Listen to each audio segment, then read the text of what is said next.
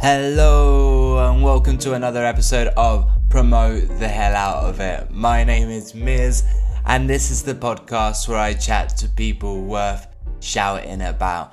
I decided to drop another bonus episode, feeling generous and all that. Plus this was such a rad conversation.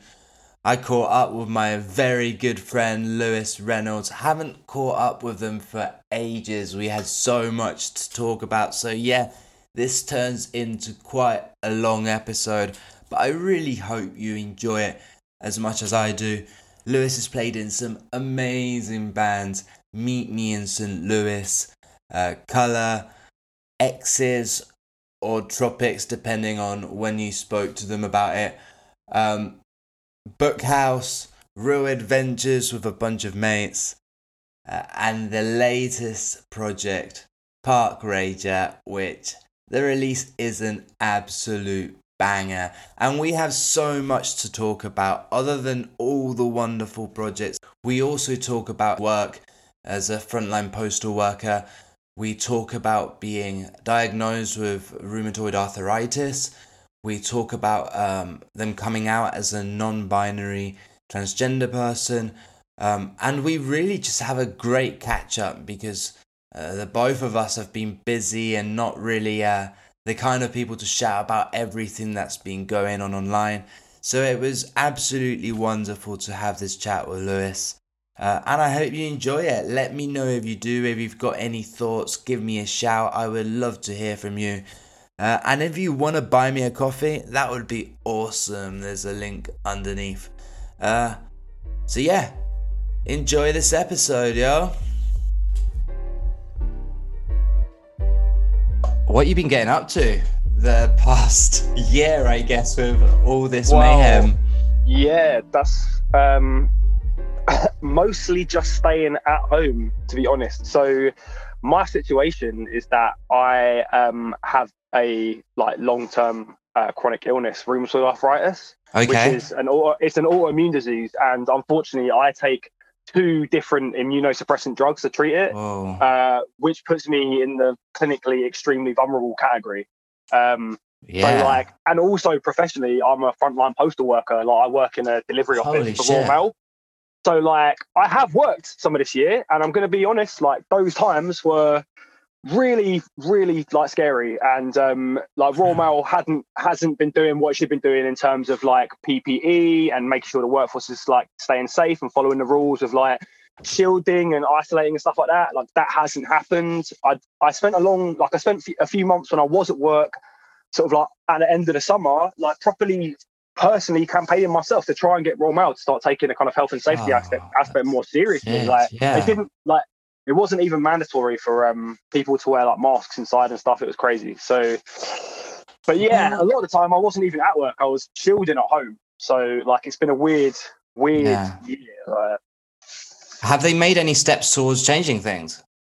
Yeah. So in November, that's when they made it mandatory. I mean, to me, to me, it's just crazy. As soon as there was stuff happening in March, when they started locking stuff down, instantly it should have been mandatory for postal workers to be wearing face masks, that seems obvious. You know what I mean? But anyway, it's November when they eventually made it mandatory for people to wear face masks, which is better, it's better than nothing, do you know what I mean?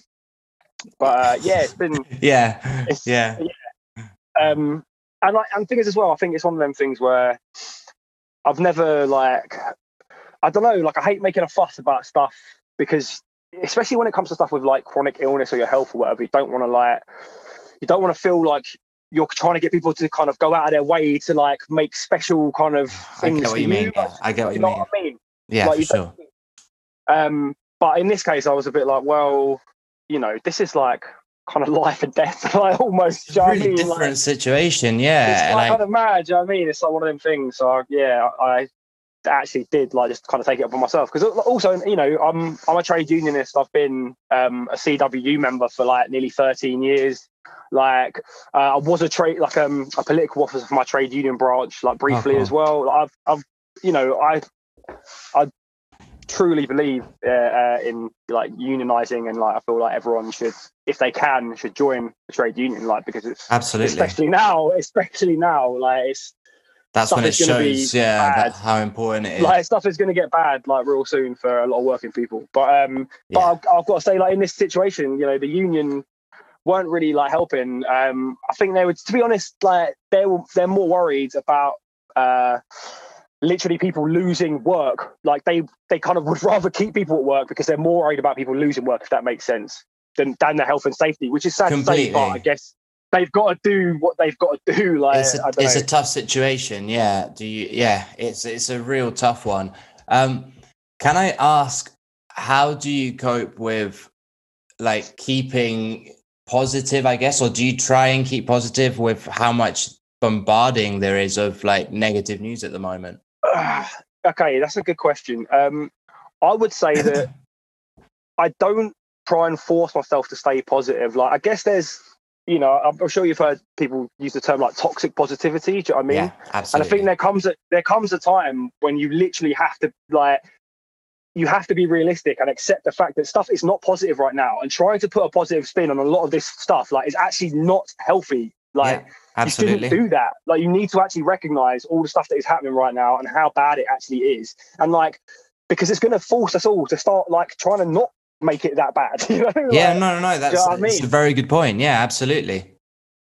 So absolutely. Yeah, like, a lot of this year I haven't felt positive at all. Like, I've been, I don't know, I guess as well in the summer when the weather was nice, like, even when I was stuck at home, I could go out on the lawn, like, and I did, like, you know, we've got a paddling, like, we're very lucky, like, in my flat we've got a garage. It came with a flat, so we just got loads of shit in a garage, like, outside, and one of the things that's in there is a fucking paddling pool. So, like, you know, I had a paddling pool out on the lawn. Like, I could just go outside, and, like, it didn't feel so, like, stifling. Do you know what I mean?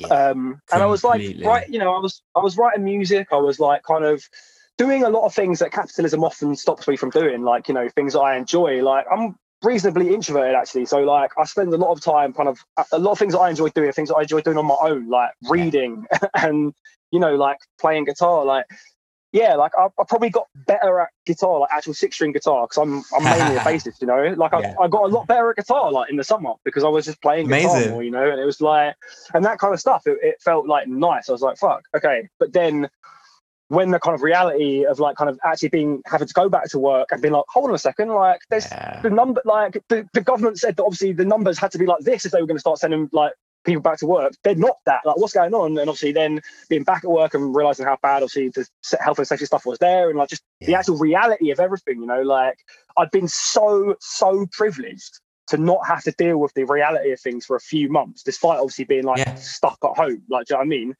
And then when I did, like, that's when it was a bit like, right, but this is really bad. Sorry if I keep swearing. I'm not sure. No, you're good. It's absolutely fine. We swear all the time on the podcast. No, I completely get you, and I think that I'm definitely guilty of that, because, you know, we got sent home from work pretty quick when everything happened, and then I quit that job shortly after that and have just been working from home. So it's not until you're in the situation where you're forced to do that kind of stuff and no one's looking out for you that you realize how bad it is. Yeah, totally. So, but wait, okay. Yeah, go on. I just want to say, like, not to leave it at, like, you know, I feel, like, totally, like, negative about everything. Like, one thing I will say, and this is one thing that I always try and keep in mind about everything all the time, is that nothing is permanent. Like, I know that this is probably going to stretch on for a lot longer here than it should do. But absolutely, like, but it won't be permanent, and, like, we will get back to be able to do, like, the things that we love. I think that's the thing, especially, like, for those of us that all of the joy in their lives pretty much comes from, like, music, you know, and basically that's, like, live music, innit? You know, like, when you take that away and that's been your whole life, like, literally since you were, like, 12 years old, like, it's kind of like, oh wow, like, things are, you know, like, as much as I say I'm introverted, like, which, like, and I am, but then, like, all of the stuff that is social to me is, like, stuff that doesn't exist right now, you know? Yeah, completely. And I'm like, very similar in that way. Yeah, I'm very similar in that way. We stay at home 90% of the time, and we like it that way. But it's things like going to shows and just, like, spontaneous things that happen when we're not in the situation, right? Right, exactly. Exactly. And we got lucky. We moved out of London to Kent area just because it's you've got a bit more space and stuff. But even then, just going for a walk is horrible because there's so many dicks around. Honestly, Yeah. so many people are inconsiderate, complete assholes. Yeah, but and you know what though? Like I just don't. I try to never, ever, ever like get mad at people. You know, I just like at the populace. Do you know what I mean? Like at everyone else, because ultimately everyone's just trying to do what they can to get through this, and like no one has faith in the people in charge, right? No one believes anything they're saying. Like so, and how do you like? You know, there are those of us that are always going to err on the side of caution, and that's fair enough. And those that aren't, like, but I don't necessarily think that makes them bad people necessarily. Like, yeah. Do you know what I mean? I get you, but it's infuriating, and I've got to get better at not getting annoyed. But and it's understandable to get annoyed. Like, but also it's just like, but you know, I was just pointing that annoyance at the people in charge because they're the people that have let it be this way. You know what I mean? Like, yeah, it's not our fault. You know, it's not our fault. So yeah. It's so good to chat to you, Lewis. It's been too long, right? Yeah, I was trying to remember when the last time we actually saw each other was. Well, do you know what? I don't even know when the last time we saw each other was, but it's been a long ass time. It might have been the Seven Door Tattoo Studio when it opened. When was that? Do you know what? Like before you know, like when we said we were going to do this, I made kind of like, I was like, okay, I better make a timeline of like just things that I have done, so I can like kind of refer to it and actually get it right. Because otherwise, in the future, if I'm talking about stuff on here and I'm getting all the years wrong and everything, that's going to bug me like real. It's all good. It's all bug good. me real bad. But yeah, I think like, when did we first meet? Probably around 2011. First met. I reckon we met around 2011. I reckon that's where about 10 years ago. It was whatever happened to P-Rock. Yeah, about 10 years ago, I think. Yeah, that makes sense. It was because that was around the time. So we put out that Real Adventures demo, like that 2 songs of Real Adventures recorded in 2011. Like that's the year that we did that. And I think that's I listened to that again today. I'd like it. Well, I mean, you know, like so the band that I have now, like that we just kind of put out this new EP is with Dom, who was one of the guitarists in Real Adventures legend. as well. Yeah. Who's like one of my very, very close friends. Like Dom's lovely. Yeah, Park Ranger, that is such a good release, and it's always exciting to get new music from you. Yeah, I'm so happy to have actually recorded some like new music properly. It's really, do you know what? Actually, I remember the last time that we kind of spoke like over the internet.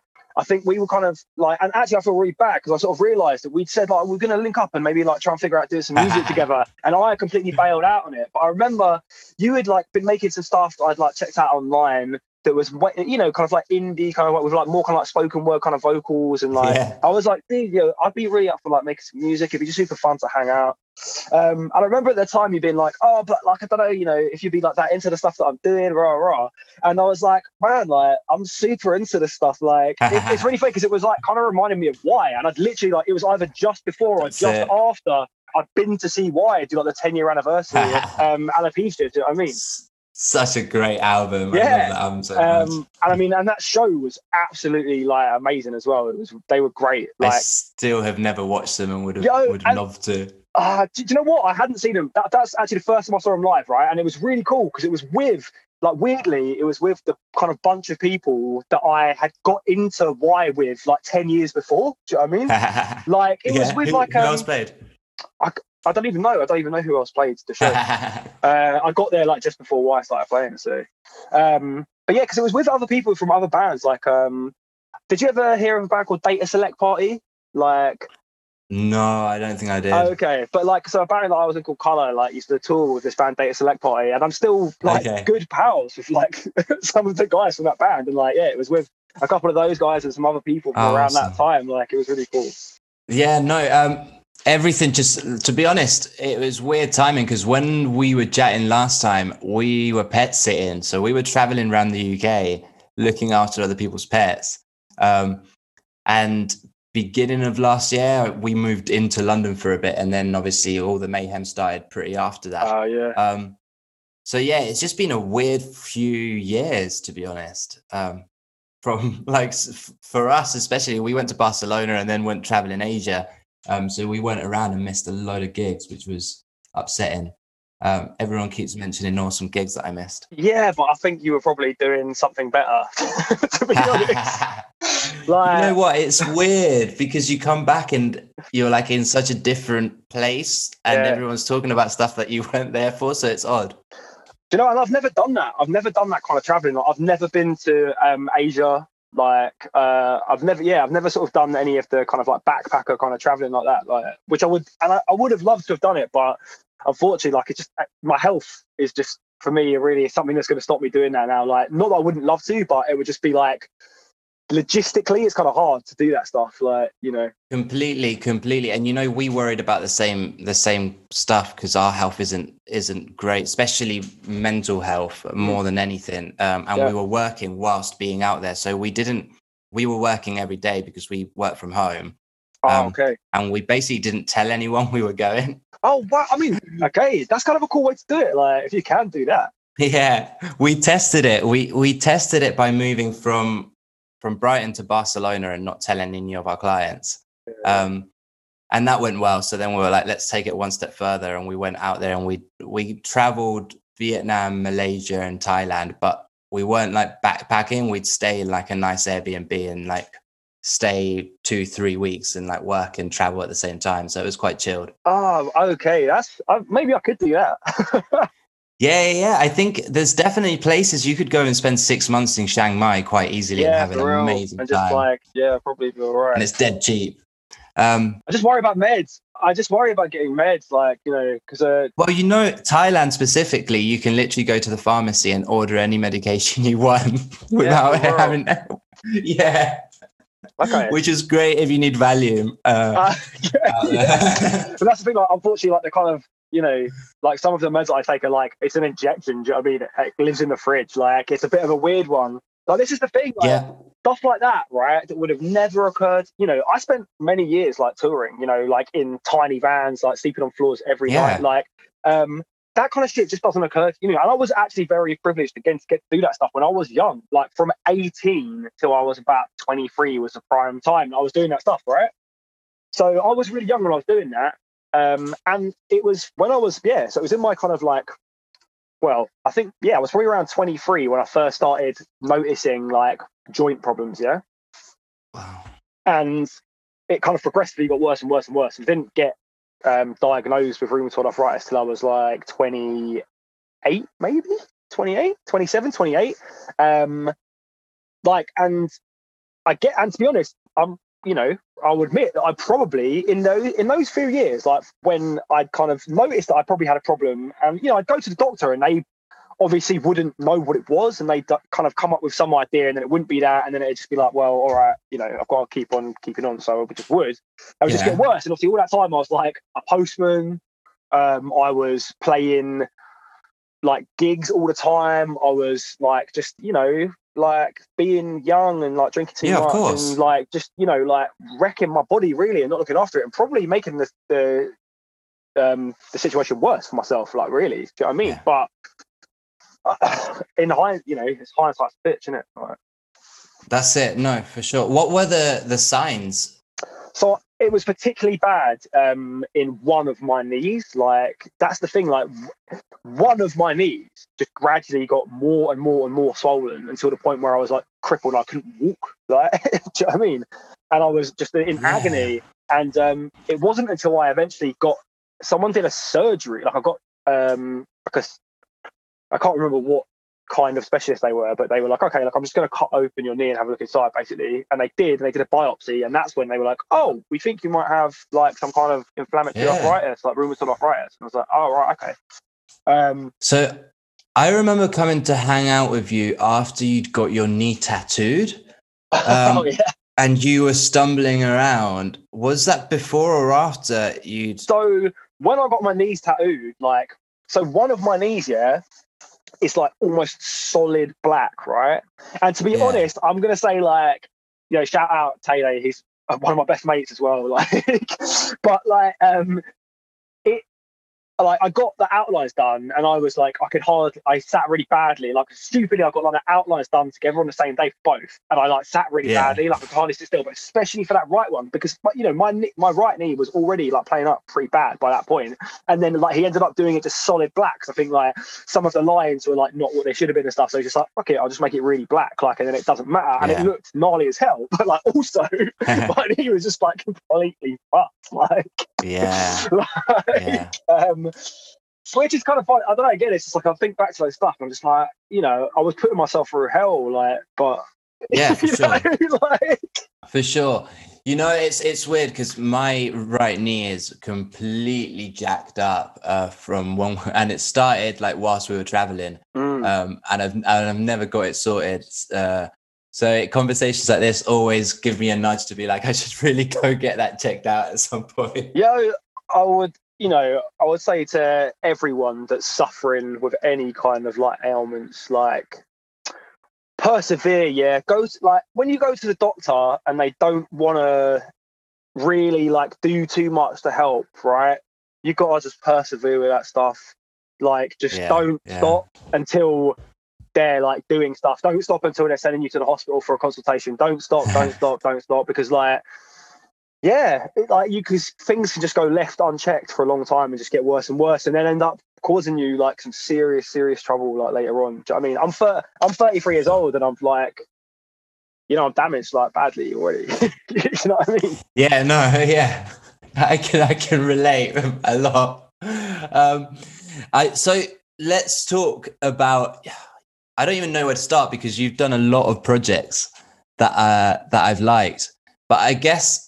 Part of what's interesting, taking this conversation into account, is how difficult it would be for you to tour now, right? Well, I think like, yeah, okay. I mean, it's doable because that's the thing. I've only really started thinking about that because, you know, I've got a punk rock band right now that I actually love. It's with two of my like best long-standing friends as well, who I've also played in other bands with. Like, you know, there's never like there's no stress of it at all. Like, it's just three best mates like writing music together. And it's like, I also like the fact that like it's not cool. Like, we ain't trying to be cool. Like, we're just literally writing like music that we love. It's pop punk, you know. Like, it's a pop punk band essentially. Like, I'll call it what it is. It's a pop punk band. I don't mind saying that. But like, yeah, and like I've not really thought about it. And I think, yeah, we got this recording done last year as well. Like, it was we had it booked in to record it in March. We started recording it in March. Got like a little bit of it done. Got like a little bit of it done, and then obviously like everything got shut down, and we were like, right, fine, that's fine. We'll just leave it. So we left it. Obviously, like couldn't do anything all summer, and then I think like at the end of the summer they would like really like relaxed most of the restrictions a lot, and we were like, okay, cool, we're gonna like finish recording it. And I think in September we finished recording it. And then it took ages, like, because we had to then kind of mix. Like, to be fair, a very good friend of ours recorded it, like produced it. You know, he's an incredible engineer and producer, incredible musician and songwriter. Tom Keach, shout out, Cedar Studios. Like, yeah, we're so lucky again. Like, it's such a privilege that we got to like do it with Tom, because he's incredible and he made it better than it would have been otherwise. Do you know what I mean? Like. And I think that's the thing, like none of us were really kind of expecting it, especially because of how it all come about. And like, you know, like last year was just such a mess, and we were like, the recording got all kind of split apart, and then like, you know, we couldn't get together to mix it. We were like kind of relying on Tom to do loads for us, and then just kind of bounce back and forth like on Zooms, you know, and stuff like. Yeah. But it just came out like, I think, better than any of us. So good. Yeah, like it really, like, you know, it makes me emotional, like, listening to it. It's like, I don't know, I think it's different as well because I sing the leads in this, and like it's probably the most honest thing I've ever written, like lyrically, you know. So this is the first music I've made since I came out as being like a transgender person, you know, like I identify as like non-binary, and I've kind of publicly came out like last year, I guess, like on Instagram. There was a lot of stuff, you know, I don't know how much you've kind of seen, but the Tories are really trying to roll back like transgender rights in this country. It's actually really scary for transgender people right now. And so I kind of, do you know what? I felt I was a bit like, I feel like I should publicly just come out and say, like, you know, a lot of you don't know this about me, but a lot of you just know transgender people that you probably don't even know are transgender, whatever. Like, you know, like, there's loads of us here. Completely. Like, we're all out here, you know, Completely. like, it's really scary. And so I kind of did it. And that's the thing. I think this is actually a record where, like, I guess for the first time ever, like, I'm actually being myself, like, truly on it. You know what I mean? Completely. And yeah, that's amazing. That's amazing. It seems really important in a way. And the lyric, like, there are, you know, there's one song particularly that is literally it's about being trans, you know, so it's kind of like, yeah, it's like. No, like I say, it's funny you say that, because I've always been a fan of your lyrics. You're always very clever with them, or touch on things that, even in retrospect, I've been upon. Like, even the Real Adventures one, I remember there was a line about the hypocrisy in the scene and things like that. That I wouldn't get that line for probably another 3 or 4 years until I was like, holy shit. Do you know what though? It's really funny that you say that, and like, I really appreciate you even like kind of like touching on those things. But like, I kind of read those lyrics back, and they make me like cringe a little bit, because I'm almost like, oh man. Do you know what I mean? Completely get that too, for sure. I was like, I was almost being like a hypocrite, like for kind of writing those lyrics in a way, like, do you know what I mean? But you know, I would say that, like, one of my favorite punk bands, like of the early noughties, is Latterman, and like Latterman are a band that have literally just, you know, like, lyrically they inspired me more than anything, and also like they just taught me a lot of stuff that I, like, you know. They were the only bands that I knew of that were literally talking about like sexism in punk rock, and like being like, we just need to like stop all this toxic masculine bullshit, and like, you know, kind of, they were almost like without being a queer band, they were almost a queer band, you know, like, it was kind of like, and that really inspired me. And they just talked about community and community action, and like, and doing stuff where you live. Do you know what I mean? Like, not just fucking off the first chance you get, like staying and like making stuff good there, you know, like, and I don't know, there's just a lot of things that they talk about that really resonated with me. And I think like I did try to kind of bring that. It's sad actually, there were more Real Adventure songs that we wrote that never got recorded, that again, like I'd really started like talking about like community and stuff like in the lyrics, and that's something that was always has always been something that's really like kind of important to me. So I mean, I feel like, I guess being like working class as well, or whatever, it's like kind of something. That's it. And I think that's where a lot of us, our original urge to go to the punk community, whatever it was because we wanted to fit in and had that angst towards something, even if at the time we couldn't really point the finger at it, if that makes any sense. Yeah, absolutely. Because I don't think I was fully aware of why I was angry as a teenager. I just knew that I was really angry. That's basically as much as like I was able to summarize. And it's also, I think, like the fact that you say that looking back at those lyrics can be cringy. I think it's a lot of growth in that time, right? Yeah. Sure. And what you said about being honest with yourself, but it was like the amount of time that's gone by and the amount you grow as a person is incredible. Yeah, totally. Like, you know, I don't. Yeah. I kind of like, I don't look back and like regret it. It's like, it's funny as well. I just think like that whole time, I was really like struggling personally with like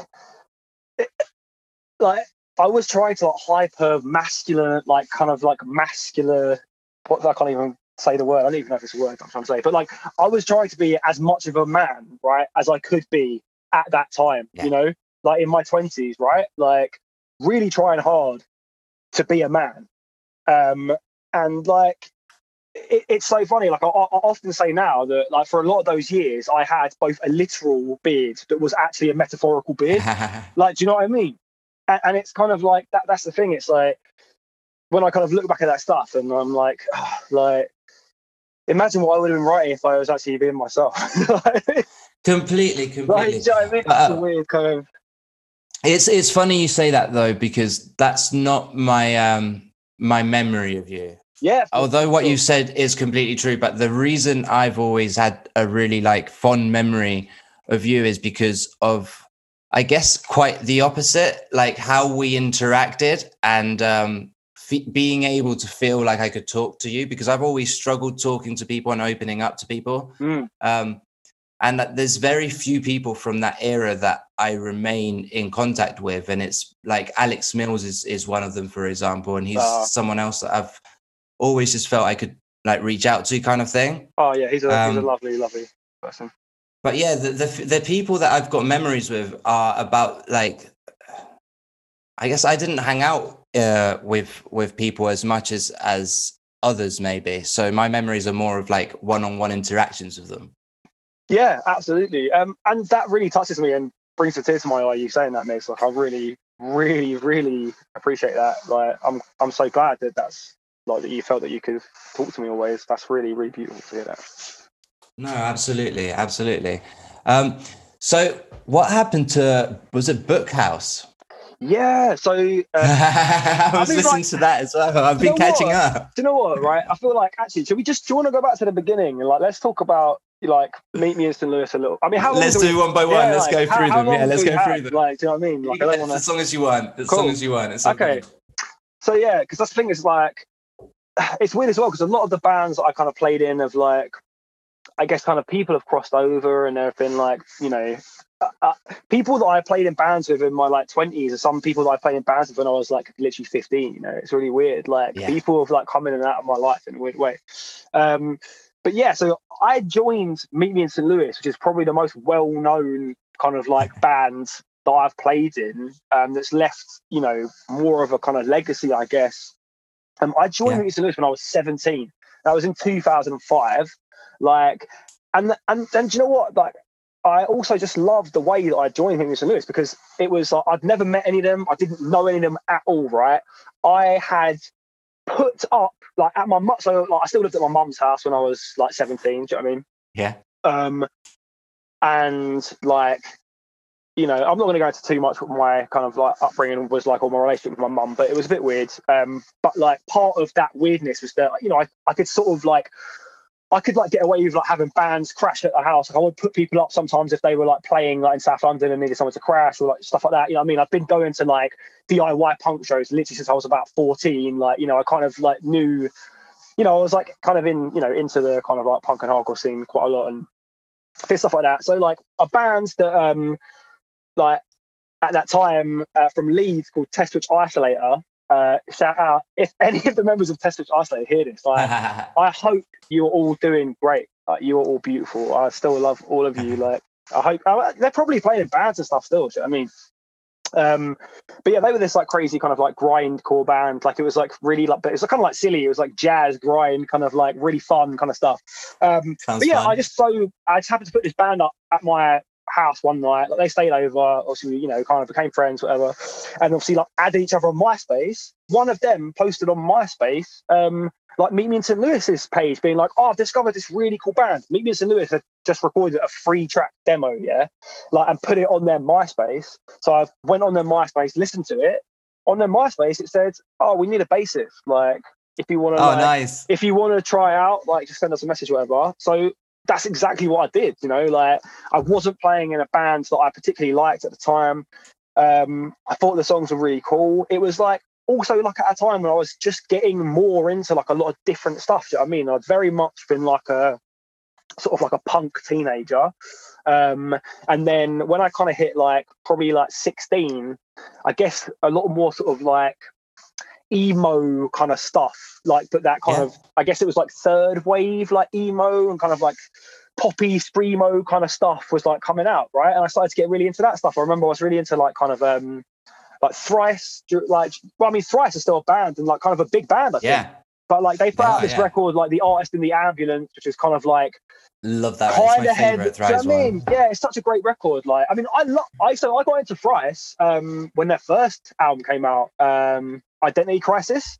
I got this sampler. Okay, yeah. I got this sampler in 2000, I think. It was like the Hopeless and Subsidy Records 2000 sampler, and it had Identity Crisis off Identity Crisis song. That was the first time I heard Thrice and fell in love with Thrice from hearing them that first song. Like, nice. But yeah, I remember like at the time, around that time when I was maybe like 16-ish, that's when Artist in the Ambulance came out.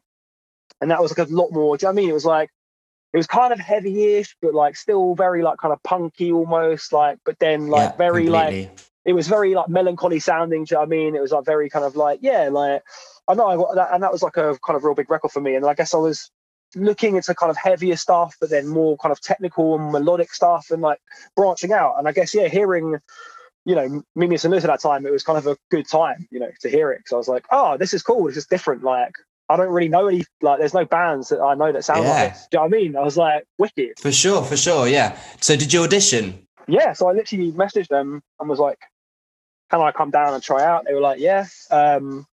I went down, like, they were based in Guildford, which ain't that far from Croydon, which is where I grew up. And actually, I live in Croydon now. But yeah, I got the train down to Guildford. I'd like learned the 3 songs like off the demo, like on the MySpace. Went down there, played. They were like, "Fuck yeah!" Like, and as well, like, you know, those 3 songs are still pretty mathy. Like, I had to like count. I had to learn the songs. I just had to like count everything. Do you know what I mean? And again, it was the first time that I was really learning stuff where I properly had to count everything, and it was exciting. You know? Like, I was like really into it. So yeah, like, I went down. I'd learned the songs, I think, like pretty much bang on. I remember, like, I think Toby, who sang, had like recorded bass, and was like, like, yeah, like, it's pretty much perfect. He's like, you know, there's a couple of like notes or whatever different. I was like, oh, wicked. And also just chatted to them. I remember, like, I can't remember what, I think maybe I was wearing like a Bronx t-shirt, like when I went to that first. Very cool.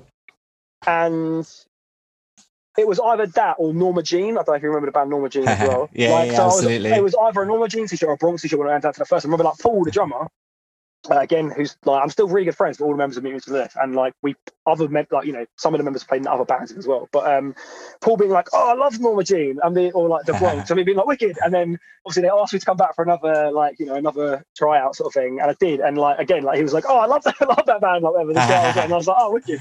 And then the second time when I tried out, they were like, "Yo, man," I think on that second rehearsal we started writing some stuff that would be one or two of the songs that were on the first EP as well. Do you know what I mean? We started writing some stuff together, like, in that second tryout, and they were like, "Dude, like, yeah, join the band." So how was that process like? If you've just started learning like that kind of music, what was the writing process like? Did it come quite naturally to you? Yeah, I think, like, it was so great for me because, you know, I think at 17, 18, like, I was already like a pretty proficient, like, kind of punk and hardcore bassist. Do you know what I mean? Like, I could play really fast, and like, I could, you know, I was like, I've always had a really good ear for like melody. I think that's one of the things, like, especially like in the Meet Me and St. Louis kind of stuff, like, some of it's so mad tech, like, but yeah, for sure, it's all super melodic, you know, like, I always like hang on to melodies. Like, I've always like kind of had this thing of like,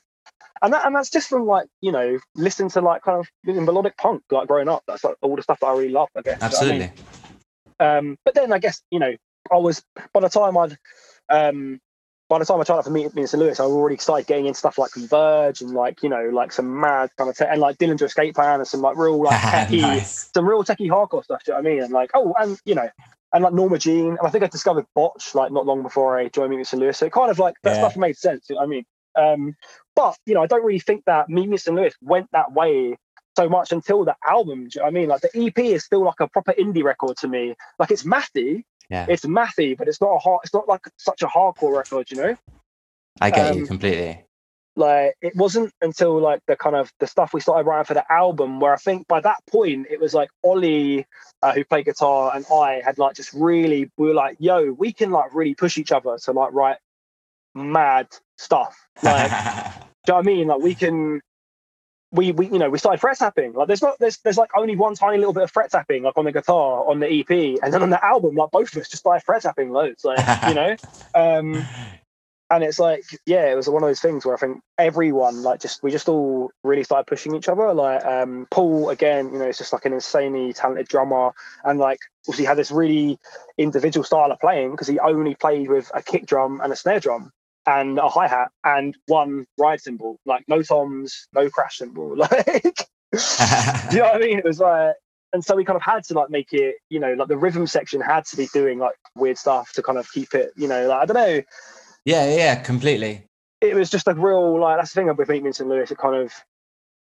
It definitely blossomed. Like, I I will say, like, I think that me joining that band, like, it was part of what kind of got it to be what it was in the end. Do you know what I mean? Like, I think we really, like, all of us, like, grew, like, playing together over, like, 2 years of, like, you know, it was really cool. But then, sadly, I think because of that kind of drastic change in what the music kind of became, like, it just meant that Toby, who sang, like, it wasn't really the kind of music that he was into, you know? Yeah. That's it. Like, he just wasn't into that stuff. Like, he was never into hardcore and stuff. Like, you know, he wasn't an emo kid. Like, so. And was it the album that kind of drove, like, him to realize that, I guess? Yeah, for real. Like, we you know, we kind of finished doing the album, and, like, we kind of started doing tours kind of post the album, and, like, yeah, I think quite quickly Toby was like, I'm really sorry, guys, but, like, I just, you know, I can't do this. Like, it's just not my stuff anymore, you know, like, I'm just not into it. And, like, I remember I was devastated. I think everyone was devastated, to be honest. And we definitely toyed with the idea of, like, carrying on, trying to get another singer. We did, like, a tour, or maybe even 2 tours, like, or a tour and a half, actually, because we broke up on one of those tours, instrumental, like, without a singer, you know? Okay, yeah. But Did yeah, it just never feel the same after that? Yeah. Like, when we actually broke up, we were literally on tour, like, and it was like we hadn't planned on breaking up or anything like that. Like, I think what happened was Paul, like, our drummer, like, he had some stuff, like, maybe, like, the van had been, like, left open or something bad had happened like that, and, like, his laptop or something had got stolen, or, like, maybe even some more stuff. And, like, everyone was super stressed out at this point, and, like, not having a good time. And he was just like, I think it was kind of the last straw that broke the camel's back, and he kind of threw a bit of a, like, he threw his toys out of the pram, so to speak. And I think he was kind of expecting all of us to be like, don't worry, like, it's fine, we'll sort it out. But we didn't. We were all just like, yo, yeah, sure, like, let's call it. Like, that's it. Done. Yeah. You know? How long had you been touring by that point? So, I mean, that was in 2008. I think, yeah, we split up at the start of 2008. We were on tour when we split up. I mean, we've done a lot of tours over the previous, like, 2 years. I mean, I mean, I don't know. Yeah, I can't say, like, maybe that the previous year to that, we'd been, like, you know, there was, like, a 6-month period where I think most of it we were, like, on tour. Like, do you know what I mean? Yeah. Because we did, like, 2 tours back to back at one point, and then, you know, we had, like, a couple of months off, and then had, like, another tour, which is cool. Like, we, you know, again, like, one of the best things about me and Mr. Lewis is that we got to tour loads. Like, you know, we saw Eastern Europe, which was crazy. Like, Yeah. You know, we got to tour with bands that we loved. Yeah, I think that's the thing that that you want when you join a punk band, isn't it? Really, is just to travel and play with bands that you looked up to. Yeah, that's it. Like, so if you've ticked that off, well, like, I mean, amazing. You know, it's crazy for me. Like, the first show that I played with Meet Mr. Lewis, yeah, we were supporting, like, the band Jerris, who I was, like, really so into. Like, when I joined, like, they're a band from Kent, yeah, they're, like, a UK band, and, like, some people that I was, like, mates with, again, because I was, like, just super younger than everyone. Like, a couple, like, some people that I was, like, mates with, like, knew a couple of them. I think, like, they were a few years older than me, and, like, got me into Jerris, and then I joined Meet Mr. Lewis, and it was like, first show was with Jerris. Jerris loved us. They're like, yo, we're going on this tour in Eastern Europe. Do you want to come with us? Nice. And we're like, what? Yeah, like, of course. And that tour was with Jerris, Second Smile, and again, Second Smile were another new, like, kind of screamo band at the time, who I was mad into for exactly the same reason. Like, some slightly older friends of mine had, like, got me into them, and I was just, like, mad into them, and then we just got to, like, do this tour, and I was like, what? Like, this is crazy. That's very cool. Yeah. And again, like, you know, yeah, go on. I was just gonna say, and all of those, like, people, like, we got to do loads of stuff with. You know, we went on so many tours together. Like, you know, we, like, when we, like, recorded the EP, we crashed at, like, Jim from Jerris's house, like, while we were down there, like, and, like, you know, just, like, all of those people just became really close friends, and, like, it was a real community at that time, like, such a good community. But the kind of UK, I guess, like, alt and, like, math rock scene, like, it was a very DIY, like, punk scene, you know, and, like, in, like, the early, the mid to late noughties, you know, like 2005 to kind of 2010, like, that was, like, kind of like a halcyon time. There was, like, a mad scene, and, like, just, yeah, like, I feel like it was popping off, like, in a big way. How long from that coming to an end before you make new music? What, from Mimius and Lewis? Yeah. I joined Colour instantly. They'd already asked me if I wanted really? to. Yeah, so like Colour is another incredible band that, you know, Mimius and Lewis was very lucky to like get to play with a bunch that they support us loads of times. Yeah. And as well, like I was way younger than everyone in Mimius and Lewis. Like I think Ollie is maybe the one that's closest to my age, and he's 5 years older than me. Like Paul and Benny, I mean, like Benny is like 10 years older than me, you know? Yeah. Like, and like the guys in Colour are like more like around a similar age to me as well, you know? And I think they kind of had like revolving bass players like for a while. And they sort of asked me like, oh, would you be up for like doing it? And I was like, I mean, I was like, I'd love you guys, I'd love to, but I just can't right now because of Mimius and Lewis. Like, I just wouldn't be able to commit any time to doing it. So, like, as soon as kind of I knew that St. Louis was over, I just said, "Oh, do you guys still need someone to play bass?" And they were like, "Yeah." So I joined, and again, like that was great. Like, I still love those guys so much. Like, I think the one I've seen most recently is Trude. He plays drums, like, and you know, he's like a superstar professional drummer now. Like, that's what he does for a living. He's just like one of the best drummers I've ever seen in my life, let alone got the pleasure to play with. Like, do you know what I mean? Yeah. I've been so lucky, like, actually, as a bassist. Like, I've played with some really, really like fantastic drummers. Like, again, it's a privilege. Like, that's a privilege, you know? Yeah. But yeah, like, I joined Colour straight away. Although, to be fair, that didn't really last too long. Like, I think I joined Colour in 2008. And then the last ever Colour show was like the following year, like September 2009. Okay. So yeah, I think it's kind of sad, actually. Like, I joined Colour, I think, at a time when Colour was getting some kind of recognition, and like there were kind of people interested in kind of like managing Colour and like putting out music for Colour, you know. Yeah. Well, like Big Scary Monsters, who had put out the Mimius and Lewis album, like put out like some singles for Colour, and like then they've released like the Colour anthology, like, which is just everything Colour had like recorded, which is great. But like there were kind of some there was like management people kind of sniffing around, you know, when I joined Colour, and George, who played guitar, who went on to be a Luna George, like, he's a really incredible producer. Like, he's an incredible musician, an incredible producer, and he went on to be a very, very successful like pop music producer, like, and that's what he still does. That's what he still does for a living. Oh wow! Like, shout out George Reed, like, he's awesome. But yeah, like, I think at the time he was kind of trying to push Colour to kind of go more down the kind of like straight up like indie route and just kind of get signed and like do that stuff. Whereas I feel like Alan, on the other hand, who sang and played guitar, never kind of really wanted that. And like his idea of having me join the band is that Colour could get even more technical and like more like progressive and more mathy. Do you know what I mean? Yeah. And I was kind of more on that side of things. You know, I was just like, hell, like, you know, like, heck yeah, let's write some mad. and you know, makes sense completely. Yeah.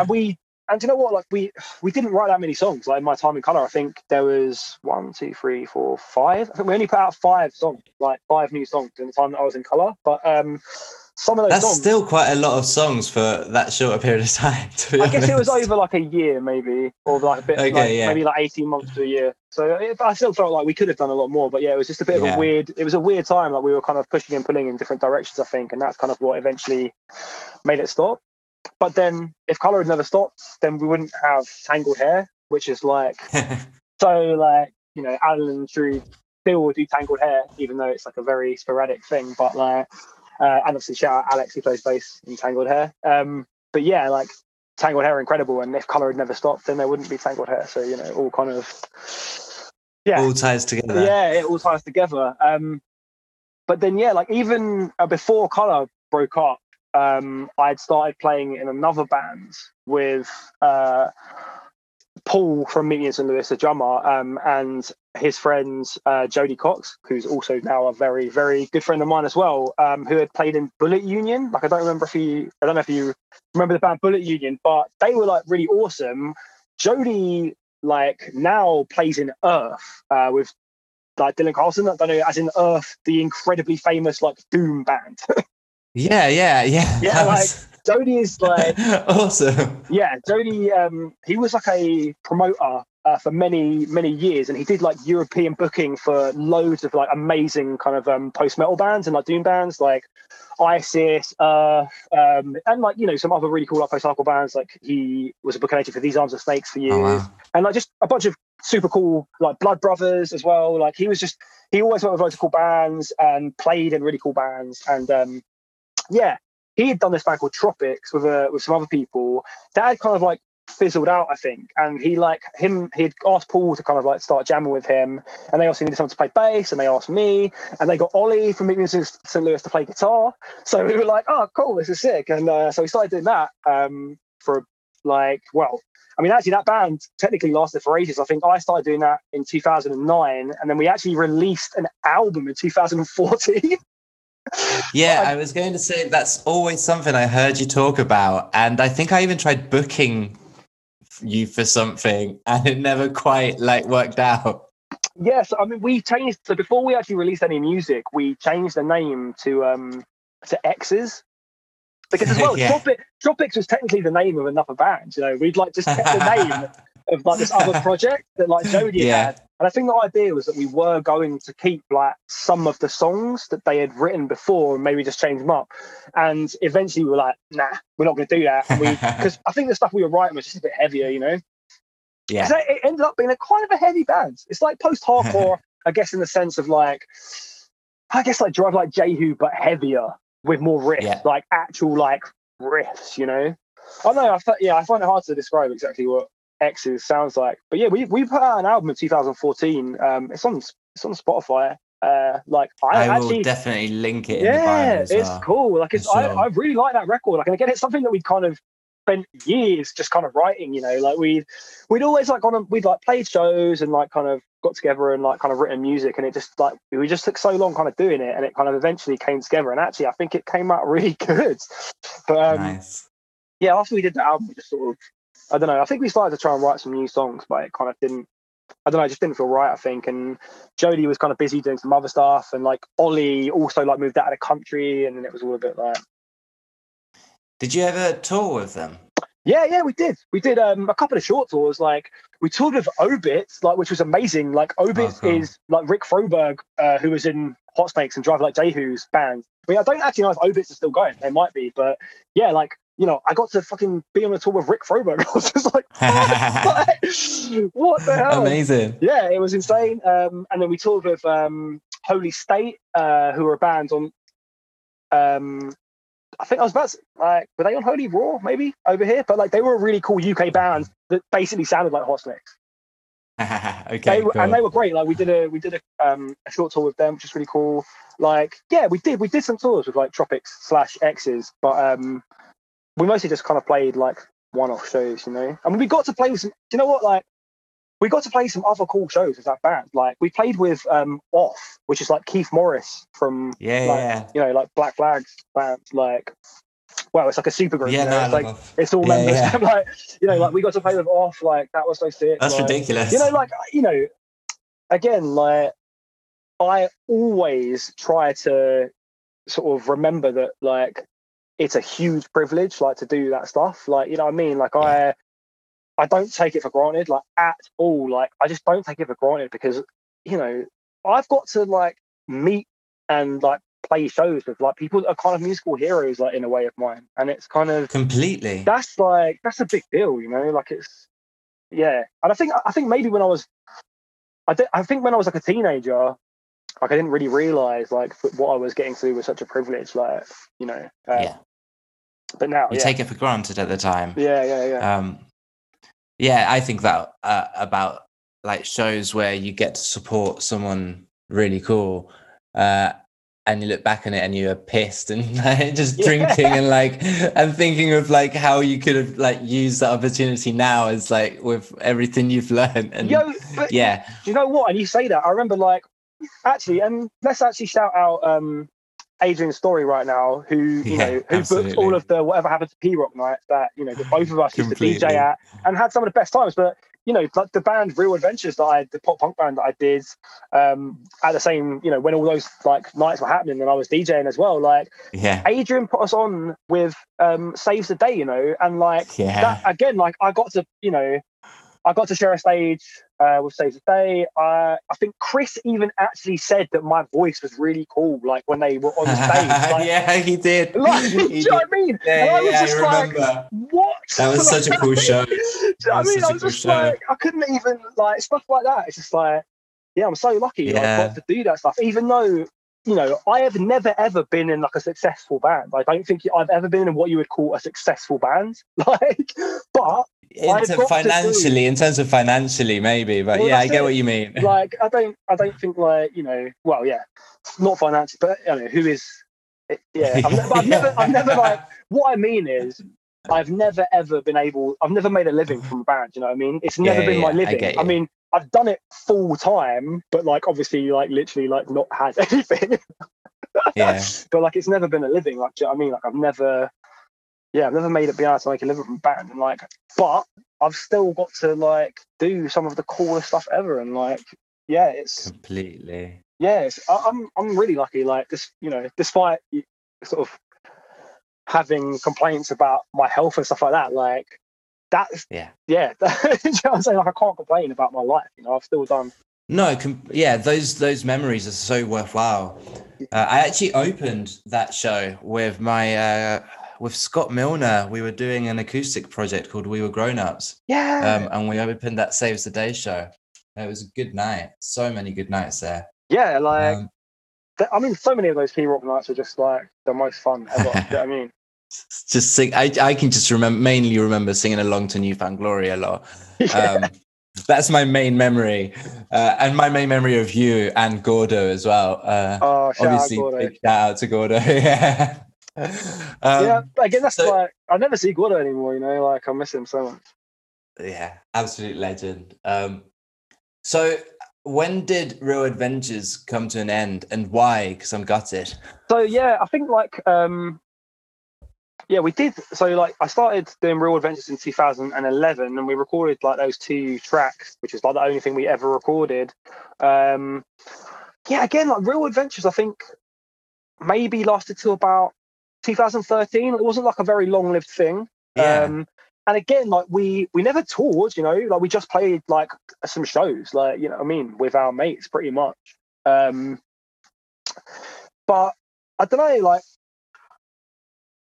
I don't really know why Real Adventures ended. I think like there was a little bit of friction between like some members of the band, like that was just like it was just like stupid at the time. Do you know what I mean? And like again, yeah, completely. We're all still like mates, like, and you know, like as I said, like I'm still in a band with Dom. Like Lee is still one of my best mates. Like, I mean, Mitch and James I haven't seen for ages. I mean, like Mitch is just like a daddy. He's got like 2 kids now, and like, like and like James is doing his thing. But like actually, like, you know, I spoke to James on Instagram like recently, bless him, and like they're all like absolute legends. We just kind of stopped doing it. I don't know. And I've got to be honest as well. I think like there was like a real, for me anyway, like there was like a pocket of time that was like where that kind of like wave of what people were calling like true pop punk kind of happened, right? And that was literally, I'm going to say like that really was only a solid couple of years, I would say. Do you know what I mean? And Real Adventures kind of existed in that time. Like that was it. So, it could only exist in that time. Oh, like, this is so weird, right? I'll say this because I'll plan it so this episode comes out after the one I'm going to mention. But I talked to Jimmy from Polar Bear Club. Oh, no way. I talked to him last night or night before. And there were so many bands at that kind of little pocket with like Set Your Goals. And some of them carried on doing stuff, mainly due to like Slam Dunk and festivals like that. But a lot of them didn't. And talking to Jimmy, he was talking about like how weird it was when Instagram and all that kind of stuff came along. And a lot of people couldn't be asked doing that stuff. So you go and try and find them on social now, and they've got like tiny followings. Yeah. I think like Crime in Stereo have like 2,000 followers on Instagram, and it breaks my heart. Yeah, and it's very weird. It's weird though, because like it's a different time, you know, to like, I just think like, even yeah, even like 15 years ago, it was still a very much like, you get in a van or like two cars and go on tour. Like you would book, like, it was still like a kind of community of people booking shows and stuff like, Yeah. and I feel like the kind of social, like the rise of social media is still happening. I mean, social media just constantly evolves and becomes a bigger and bigger thing with more going on. Do you know what I mean? I feel like it does change things, Yeah. and it does change the way that Completely. like these kind of communities like operate. Yeah, and how the band operates as well, because there's extra jobs to split up, and that can cause friction. Right. Yeah, Like totally. I I joined. feel weird about social media. I don't like. I'm as much as I will like look at Instagram a lot and like I use it to kind of stay in touch with people. Like I don't post Yeah, much on social media. I like. nice. Yeah, I'd never go on Facebook at all. Like it kind of bums me out a lot. Like I kind of yeah, I'm a bit of a I don't know. Like I think social media is cool, but I don't really feel that attached to it. Like I'm not very good at it. Like, if that makes completely, sense. Like I completely. think it's No, a no, great. no. I think it's a great thing, but like I'm not great at it. I'm completely the same. I released a poetry book all about how much I've struggled just communicating with people on social because I'm terrible at it. Yeah, for real. It's a big struggle for me. But I think it's weird because you like, I didn't post on Instagram for like a year, and then I'm like, cool. So I'm doing the podcast. I kind of need to promote it. So then you're kind of like, you try and just promote the podcast episodes, and then Instagram's like, cool, I won't show it to anyone because you're never posting on Instagram. Yeah, like that, and that's the So thing, right? And Instagram used to be different. Like it would just be like yeah, people post something and you see it, like that's it. yeah, And it's not like that anymore, and it does make it really difficult because like I'm not really ready to like curate some kind of like yeah, thing. completely, Like I just completely. ultimately like if I'm using it to promote my band or my art or whatever I'm doing, like I just want to be able to like post it so people can just see it and that's it. Like I'm not trying Yeah, to like, like, do you know what I mean? Like when you're in a band, I guess it's music and it should speak for itself. Like I shouldn't have to be showing you pictures of me or like whatever. Like I don't know, and not that that's bad, and completely. not that I don't go on social media to look at pictures of bands or musicians that I'm interested in or Yeah. whatever. Like I totally do, but like I feel weird doing that stuff. Like I don't know. Like I kind of it makes me I don't know. It's weird. I can completely get you, and I think a lot of people do, and I think it's put a lot of people off, and it's draining mentally because people join a band because it's a release as well, and then you've got this marketing job to do that is Yeah. complete opposite of why you joined a band. Yeah, totally. Super tied into capitalism and like loads of other like, do you know what I mean? There's so much like yeah. And that's another thing, like that I do, and I guess I have always struggled with in some way or another. It's just like capitalism and like having to be a part of the system, but Yeah. hating the system. You know what I mean? Like it's like For sure. I have no choice but to be a part of it. Do you know what? Like that's one of the reasons that I've just been a postal worker for like 13 years, and that's what I've just done that job because it's one of the only jobs where I literally feel like I'm not hurting anyone. Like I'm just I'm literally providing a service, an essential service that everyone needs. Like at its best, that job, you actually get to be part of a community and look after a community and get to know people and do a good thing. At its worst, well, it's it can be a hard and often frustrating job, but whatever. Like it's like, do you know what I mean? It's like I've always taken pride in that about that. Do you know what I'm saying? Like no, completely, and it's something I've really struggled with recently, because I do like marketing and social media for work, and for years we did it freelance, so we'd be quite picky about the clients you work with. But then whilst trying to save up for a house and everything, I took on some full-time jobs. And I'm just not the kind of person that feels comfortable once I find out that something's not like honest or good or they're being hypocrites. I don't feel comfortable selling it. And it's totally. Like, that's why I'm not in, like, haven't got a job right now. Like, I always feel like I've got to speak my mind on those issues. And obviously, it's a weird situation to be in, especially when you feel like that's the skill you've got. Yeah, I think that's it though, right? It's like, a struggle that probably everyone has in some aspect or another. It's like being that person, the person that's just like going to like call people out on things, like it's really difficult to be that person a lot of the time because a lot of people just think you're like annoying, like people don't rate that about you. You know what I mean? You're completely, like, well, actually though, like it's a moral thing almost. You know what I'm saying? Like I don't feel like you feel like you're being immoral almost if you don't call that stuff out, because if you're just letting it go on when you know that it's not right, then you're just being as bad as the people that are perpetuating it. You know what I mean? Completely. And that's absolutely bang on. And I think there's also the side of things that we're never sure how people are dealing with things. Like there's a lot of undiagnosed, like neurodiverse people, for example, and that is something I think about a lot, and something that obviously costs a lot of money to go down the route of getting checked for any of that stuff anyway. Oh yeah. But within companies, when people are having to deal with those types of hypocrisy, like people's brains are going to work really differently, and not everyone can take that kind of stress and situation. Of course. Well, I don't think that any let's be honest, most companies, they're kind of like HR systems, right, are not really built to protect workers, are they? Like they're there to protect the company. Like that's the whole thing. And it's like, I would say most people that are neurodivergent or have chronic illnesses or disabilities of any kind, like have all some time in their life experienced that. Like they've experienced something with like work or studying or whatever, where they basically just they're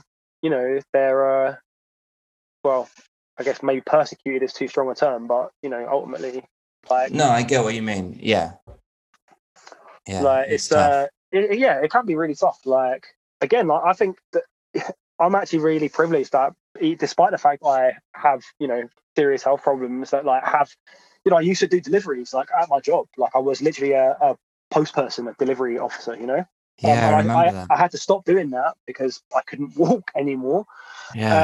And to be fair, like my union saved my job. I probably would have lost my job, but the union saved my job, and like I was lucky enough to get a job inside. Like I'm still a uniformed like postal officer, but I have an inside job. Like I still get to do a frontline postal job, but inside. And I'm really, really lucky like that I had that, because other people in the same situation as me wouldn't have got so lucky.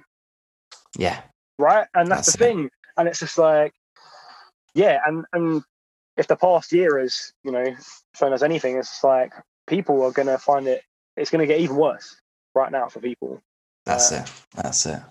Vulnerable people are already having a terrible time, and they're scared, So everyone listen to this. You never know what's going on with people. And a lot of people have invisible disabilities and invisible illnesses. So like keep that in mind in all of your day-to-day interactions, because you never know what someone is going through. Like they might just need a kind word rather than yeah, that's it. I will tell you more about some of that off podcast, but that's something that I think isn't thought about a lot, and it goes back to what you said and about not getting annoyed at people, because when you're out and you don't know what other people are going through, what even not going down as deep as like any type of mental illness or anything, but just how their day's been, like what news they've received that day or what's going on. When we don't tend to think about that a lot, and it is incredibly important, right? Yeah, absolutely. Especially now, do you know what I mean? Like now, you don't know, someone might have just lost a family member or a friend, literally. Do you know what I'm saying? Like that's actually what is going on right now. People are literally losing members of their family, losing their friends. Like it's a real thing. Like it's really scary, and you don't know how people are going to deal with that. Maybe people are going to deal with that in the wrong way, but you can't blame people. Sure. Like you can't. For sure. And it's I don't know. It's a hard time for everyone, isn't it? So I think that's one thing that I try to keep in mind. Like even if people are being like what you consider difficult or whatever, like maybe they've gone through some awful stuff recently. Completely. You know what I mean? Completely. Yeah, and it's very easy to and I think it's the issue with that it's very easy to be hypocritical, right? It's very easy to say that when you're going through things, but not think of it in how you treat others. Yeah. And that doesn't get us anywhere. Yeah, absolutely. That's it. I mean, you know, I think we'd all just be better off if like kindness was our just go to. And I'm not saying that I do this all the time at all. Like, of course I don't. But like, I think like it's just that thing you can try to do right is have your initial reaction to anything to be kindness, isn't it? Like that's it. Like even if someone is directly kind of attacking you, like if you're kind back, they may stop. You know, like that's the thing. Completely. Like, and you know, it's not easy. Like there are, I don't know. There's a lot of bad stuff going on in the world. There's a lot of like very open kind of prejudice against people at the moment. And obviously, you know, you can't always be kind when someone is. There's lines, right? Yeah, of course. Is spewing hatred or whatever. You can't be kind. That's it. Do you know what That's I mean? it. There's lines, but we're not talking about extreme hatred here. We're just talking about like everyday. Yeah. Like someone pushes in front of you in line. Yeah, do you know what I mean? Someone pushes in line, or someone like is rude if you ask them to give you some space or whatever. Like, do you know what I mean? You don't know what's going on. It's like, obviously, I'm not talking about people actually, you know, being hateful. Like, that's it. Yeah. They can get whatever's coming to them. I know we went on a super important diversion there. But I think we got up to Real Adventures, and we need to finish it off, right? Yeah, for sure. Okay, so so I think Real Adventures only really lasted till like 2013, I guess. And in that time, I already started Bookhouse, who you like mentioned before. Yeah. I say I started Bookhouse. When I didn't start Bookhouse, like the other members of Bookhouse had been playing music together. Without like I played bass in Bookhouse. I mean, I played bass. In most of the bands that I've played in, not Real Adventures, I just sang in that band. I didn't play any instruments. But yeah, I'm first and foremost a bassist, really. But yeah, we stopped. I guess by the time we started Bookhouse, like we'd pretty much stopped doing any Real Adventure stuff. Obviously, like we were still doing Tropic/X's like through this whole time. Do you know what I mean? Like I was still kind of doing music the whole time. But yeah, I think we pretty much finished doing Real Adventures. So like we started doing Bookhouse, which was free again. Like it's free of just like old mates. Two people that I literally like played in bands with when I was a teenager. Like in the first two bands I was in that like properly played shows. Like I think the first two bands I was in when I was a teenager were called Negligent Discharge, which was literally just like a straight up skate punk band that was like between the ages of like 14 and 15 basically, and it was just like proper. You know, we sounded like Oscar or something. Do you know what I mean? Like proper like kind of it was like 90s Epitaph kind of like skate punky kind of stuff. Yeah, Tony Hawk vibes. Yeah. And then like and then after that I was in like a band called Hours 15 Minutes, which is very much kind of like Bryce kind of vibes. It was like kind of pop punky, but we had like shouty bits and like chuggy bits and stuff, you know. Yeah. And then like but yeah, like so like my friend Graham, who was in Negligent Discharge, and my friend Greg, who was in Hours 15 Minutes, were two of the members of Bookhouse. Like it's really cool. Like, I love the fact that I've kind of like cool. It's funny, like I was thinking about this today actually. You know, like I'm not really in touch with anyone. Well, I'm not in touch with anyone that I went to school with. Like I don't have any friends from school, like at all. Like I didn't like school. Like yeah, same. And like, but I'm still friends with people that I've known since I was a kid because we played music together. Like, that's really cool. Like, do you know what I mean? That's the thing. Yeah. Like, it's like that's the thing. I guess the thing that's like really like held friendship to me is like music, is creating things together, you know, which is amazing.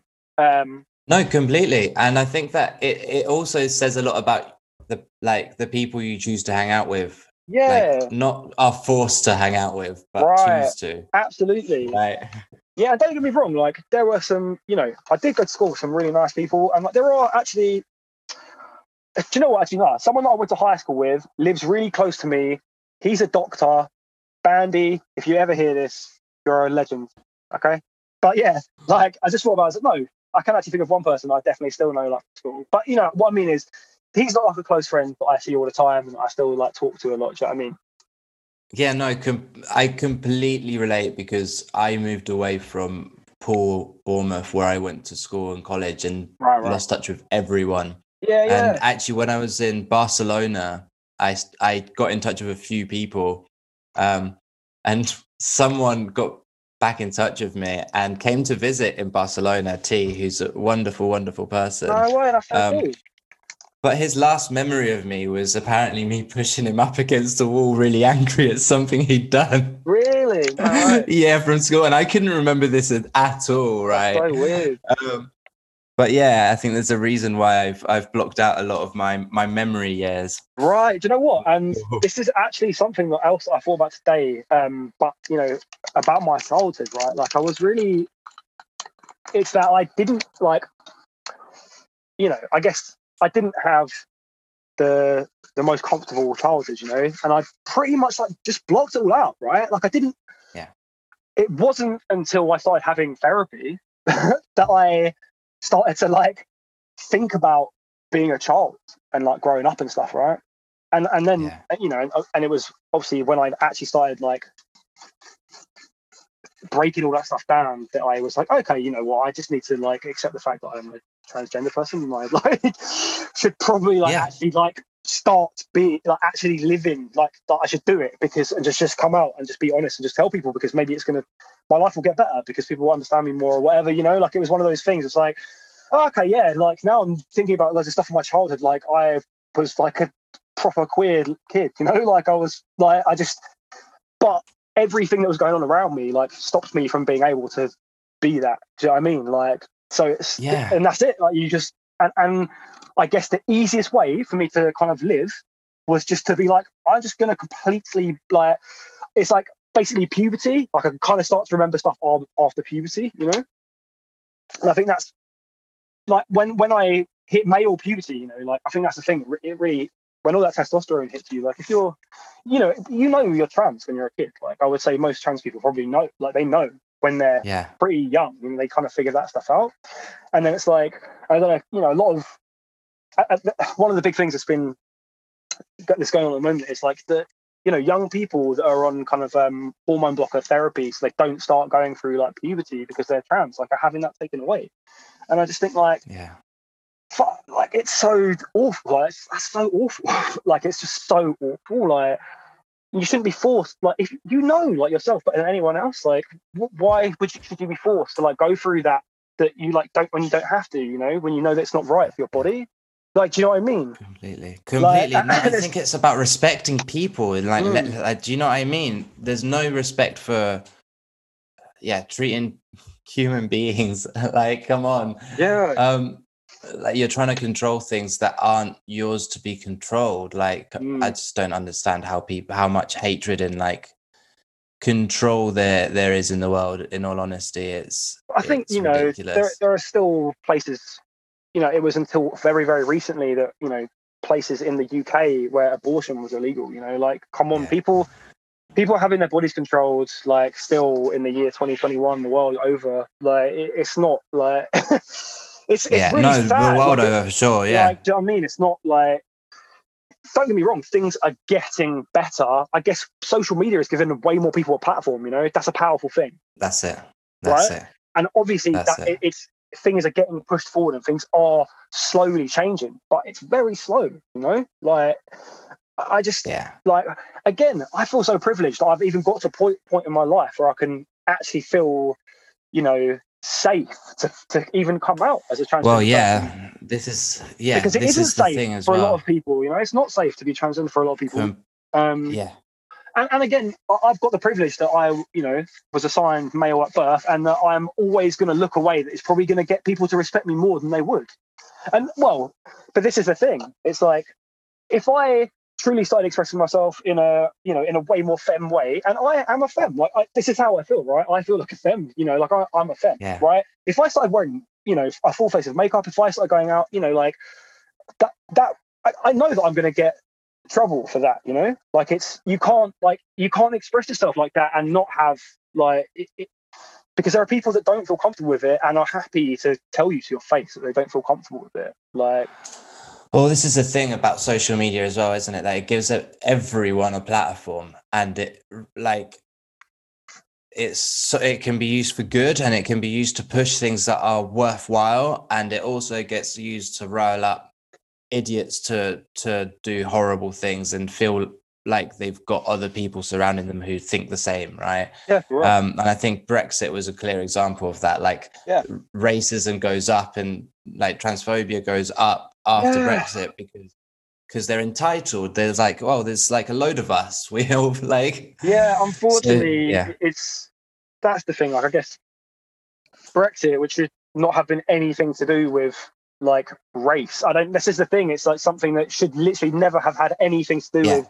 Like, they shouldn't have been able to use it like to kind of as a racist dog whistle thing to like just rile up racists. You know, they shouldn't have, like, it's been so twisted to do that. Like, I don't know, like no one was even talking really, like in the actual referendum campaign, no one was actually talking about the facts of it, like on either side, really. Like, it's just kind of just madness. It just turned into something. Yeah, it was just horrific. Absolute madness. It was like a real, like, it was a proper kind of what you think was like kind of like a political circus, you know, like really just like absolute, just and it's really scary. And obviously, you know, we've just seen like 4 years of Donald Trump like as president of the US, and it's just like absolutely enabled all of the absolute worst parts of that society, you know. And don't get me wrong, like we saw it here. We saw it here in the summer.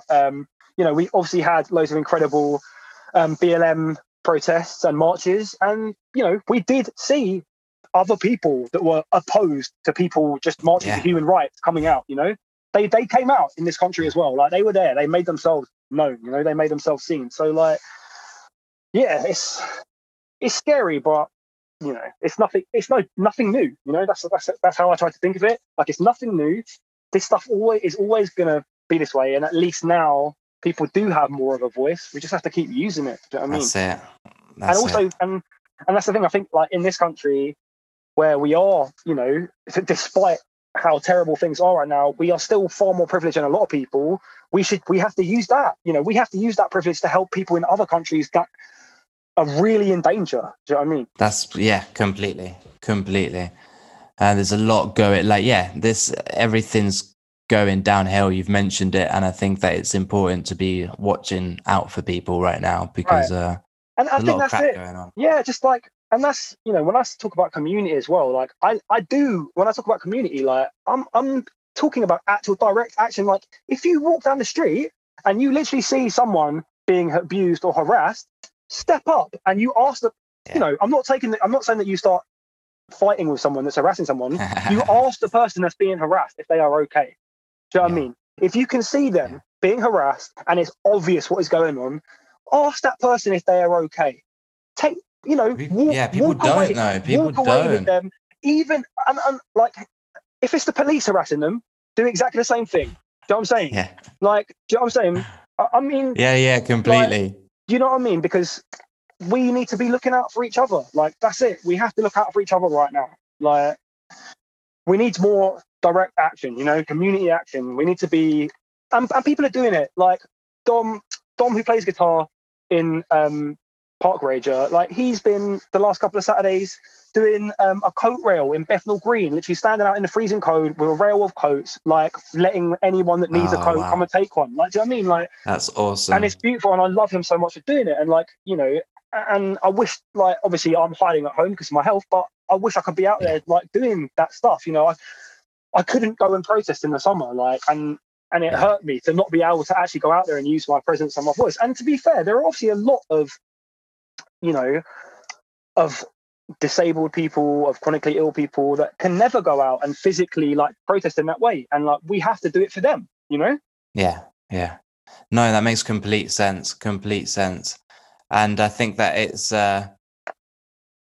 it's so important, like I say, just to give a shit, but everything is tailored around distracting us from that stuff, right? Yeah, absolutely. That's why conversations like this are so important, because that you don't get a message like that on social media that often, or on TV, or in the newspapers. Yeah, I mean, to be honest, unless you're following a load of people who already believe the same things. This is the thing. Like, right? there's a couple of great Instagram things that I follow, like Hate Zine. I don't know if you follow Hate Zine. Yeah, they've been amazing. They've been amazing during the pandemic. Like, they've been publishing people's stories. Like, obviously people that are working frontline, and obviously they've been posting loads of relevant, articles, of actual political stuff that's going on. And yeah, like, it's keeping people informed, because this is the problem. A lot of people don't really know what's going on. They don't know how it is for people that are actually still kind of working on the front lines, if you will, like all that kind of stuff. Like, they don't know how difficult it is for people that have literally lost their livelihoods and everything, like they're struggling to put food on the table right now, or have even lost the roof over their head. Do you know what I mean? Like, and it's like, obviously it's essential that people know. Like, everyone needs to know what is going on, because that's how we're going to make a difference, because people are going to start working together to make a difference, and we need as many people doing that as possible. Do you know what I mean? Yeah. Because I honestly don't believe that partisan politics in this country right now are going to do anything for us or help us in any way. Like, the Labour Party right now is shockingly bad. Like, they just, again, like, I briefly got involved in the Labour Party in like 2017, to try and get like Jeremy Corbyn elected. Like, I was briefly trade union liaison for Croydon Central Labour Party. Like, I really believed in that. Like, I'd never ever been interested in partisan politics before. Like, I didn't feel like the Labour Party really represented my beliefs. Like, despite obviously the CW is a Labour Party trade union, and obviously they are supposed to be the party of the trade unions. I mean, whereas Keir Starmer, I've literally not heard him say anything to support unions. In fact, he has literally done the opposite of that since he's been in power. He didn't stand up for the teachers' union at all. Like, it's ridiculous. Like, and yeah, like I actually, like I said, like I joined the Labour Party, I joined Momentum. Like, I was out canvassing all the time. Like, really worked hard. Because I kind of believed that was like maybe the only chance we had, and I feel like it really was, and we blew it. Well, I say we blew it. We didn't blow it. We didn't blow it. I honestly believe this to be true as well. I mean, I've read the report. Like, it was literally people within the Labour Party that sabotaged Labour's victory in 2017. Like, that is an actual fact. Like, I think that. Okay, I'm saying it's a fact.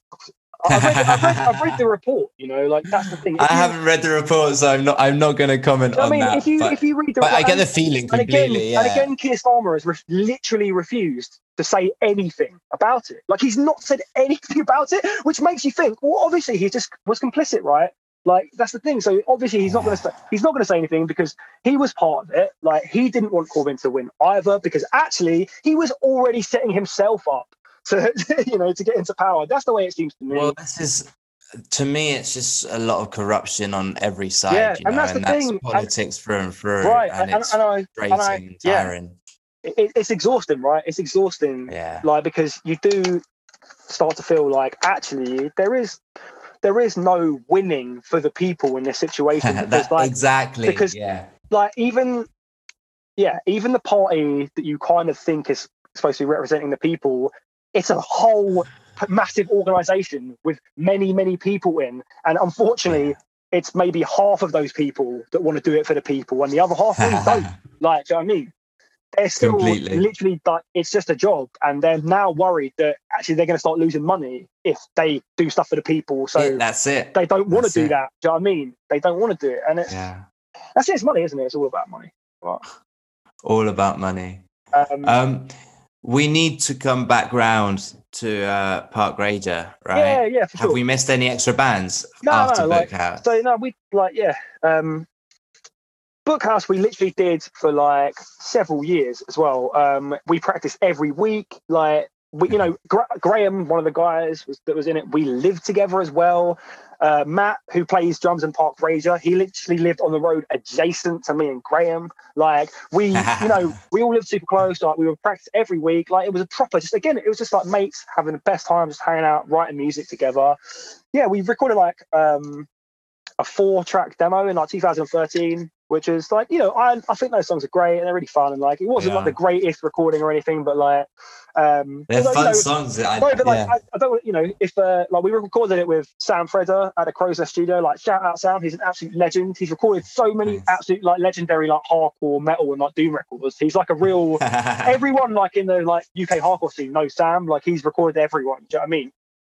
But he's our pal, and like he's local, and we went to do it with him, and like it's great. Like, it's just obviously we weren't trying to make it like a super professional record. It was just a demo. Do you know what I mean? So like, but yeah, and again, like we played a bunch of shows in like South London. We would play, we played in Croydon, Streatham, Deptford, like Brixton. Like, we only ever really played small shows in South London. Always had loads of fun. And yeah, we just never really did anything with it. It was just like, it's just about like just having a laugh with each other. Did it ever really end, or just kind of fizzle? It just kind of fizzled, like I think. Yeah. So like, again, Graham, who, we used to live together, played in the bands. Like, Graham now, he's got a wife and 2 kids. Like, do you know what I mean? Like, it was one of those things where life was just gradually moving on. Like, do you know, like people. Completely. But yeah, like I don't know, like when did we even stop doing Bookhouse? I don't even really know. Like, I guess I'd started like, after I kind of got like really crippled with arthritis, and then I had 2 surgeries like really like within the space of a year as well. Like, I had the first one, they diagnosed me with rheumatoid arthritis, and then like they put me on meds, which were just like awful, and like didn't work. Basically, I was on meds for like a year. They kept telling me that my bloods were looking good, but they weren't stopping the symptoms of the arthritis. I was still crippled. And then I had like another surgery, which again, like, it just didn't do anything. They put me on another drug, and that's when the kind of symptoms started to get treated, and I was like able to kind of start functioning again.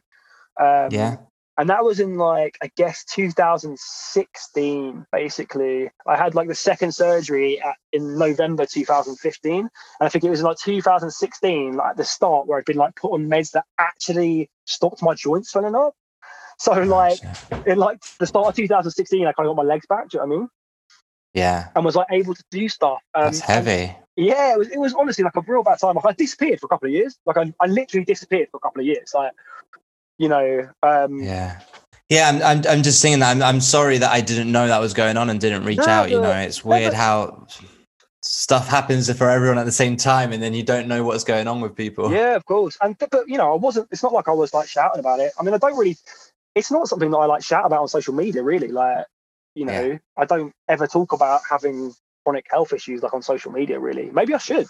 Like, I just don't ever do it. But yeah, please don't feel bad about that. Like, a lot of people didn't know really what was going on because I just disappeared, didn't it? So, but yeah, like, what actually that year though, 2016 was awesome because we did a Meet Me in St. Louis reunion tour, like in that summer. I wasn't there. I watched the video though. I watched the live video. Honestly, like, that tour was the best. Like, it was really cool. Like, we said we were going to do it. Like, obviously we kind of started learning the songs, like started practicing like in the springtime. Like, it was beautiful because we're all still really good mates. like yeah, we're all still really close. So it was just like super fun. We got to play the biggest shows we ever have played. Like, we sold out a tour. We never did that when we were actually a band. That's so cool. Like, do you know what I mean? When we were a band, we couldn't sell out a tour. But like 8 years after we split up, we did. Like, that's amazing. But yeah, it really was amazing, and it's something that I personally desperately needed at that time. Because I was like, I'd been so depressed. Like, I'd been like in the worst place like for a long time, and doing that tour, like, it reminded me how good life can be. Like, I was like, oh my gosh, like, I have been a part of something worthwhile in my life. Like, people, I've like made something that gives people like so much joy. Like, that's the first time that I really kind of felt that. Do you know what I mean? Like, it was really powerful. Like, those shows were crazy emotional. Like, we saw so many old friends, like all the people like playing with us were like old friends, like everyone involved, like who, like our tour manager, like everyone that booked the shows, like everyone that was helping us with stuff, like just, it was all our old mates. Like, people came to the shows that we hadn't seen for years, like, and people traveled from like, from Japan, from Australia, from America, like, to come to the shows, like, and it was just wild. Like, yeah, it was That's wild really cool. to actually, I guess, so viscerally all at once, after like years of not really like thinking that I had ever done anything like particularly worthwhile, to suddenly just be like, oh wow, like, it's amazing. Like it was I've never felt so humbled, like, in my life. Oh, I'm so happy you had that experience. But yeah, I think that you should be proud of everything you've put out, and I think that's the beauty of, like, and I know that you might look back on it and not feel proud of bits, and I think it's normal for individuals to do that, right? Yeah. But in terms of how it's affected someone else, I think even if that's the relationships in the band, how it affected other band members, and how it, like, that stuff is really important. And I can definitely vouch for the fact that stuff that you've put out has always, like, had an effect on me. Like, absolutely. Thank you so much. I really appreciate that. And I think, and actually that's, one cool thing about kind of being the lyricist in the band as well, is like, actually, when they're your words and they're really personal to you, and then other people come back and they're like, oh, like, I really like connected with that particular part, or I could just really like get, like, kind of knowing you, like, I really get that part, but this is like what it means to me, sort of thing as well. It's kind of like, oh wow, like, that's a really powerful thing. Do you know what I mean? Like, it's like I said, because I've mainly been a bassist in bands, so it's kind of not like, I mean, with Remius and Lewis, obviously I've had people come up to me and talk about my bass playing, because I guess it's kind of like a really obvious thing, like, in that band. And like, there's a really cool BSM podcast, and one of the episodes is the bassist from Golfer talking about color, and he's like, awesome. and like, that is one of the, like, I listened to that and I was like, oh wow, like, this is literally someone being like, he's one of my favorite bassists, or yeah, I'm a they, but yeah. But like, do you know what I mean? It's like, that was like pretty like, whoa, okay, like, that's a big deal. That's a band that I think is really fucking great, like, so that's really cool. It, like, again, it's like, I kind of been away from seriously doing music as my, like, everything for a long time, and not really kind of realizing the legacy that Meet and Lewis, like, particularly had, Completely. But yeah, it's definitely like really cool getting to sing. Like, not that I'm like the greatest singer or anything, but I do feel like I, particularly on this Park Rager EP, like, really found my voice. Yeah, I think you've got an awesome voice, and I think, to me, it was always been interesting, because you enunciate properly. Does that make any sense? It's not Americanized, which is something that's easily done. I think, I definitely have, like, I grew up in Croydon, and I feel like I've pretty much got, like, I've got a bit of a South London accent. Do you know what I mean? Like, I'm not, I don't really speak the Queen's English, and I've always like tried to, I don't know, I want it, if I'm singing in a band, I do want it to sound like me. Do you know what I mean?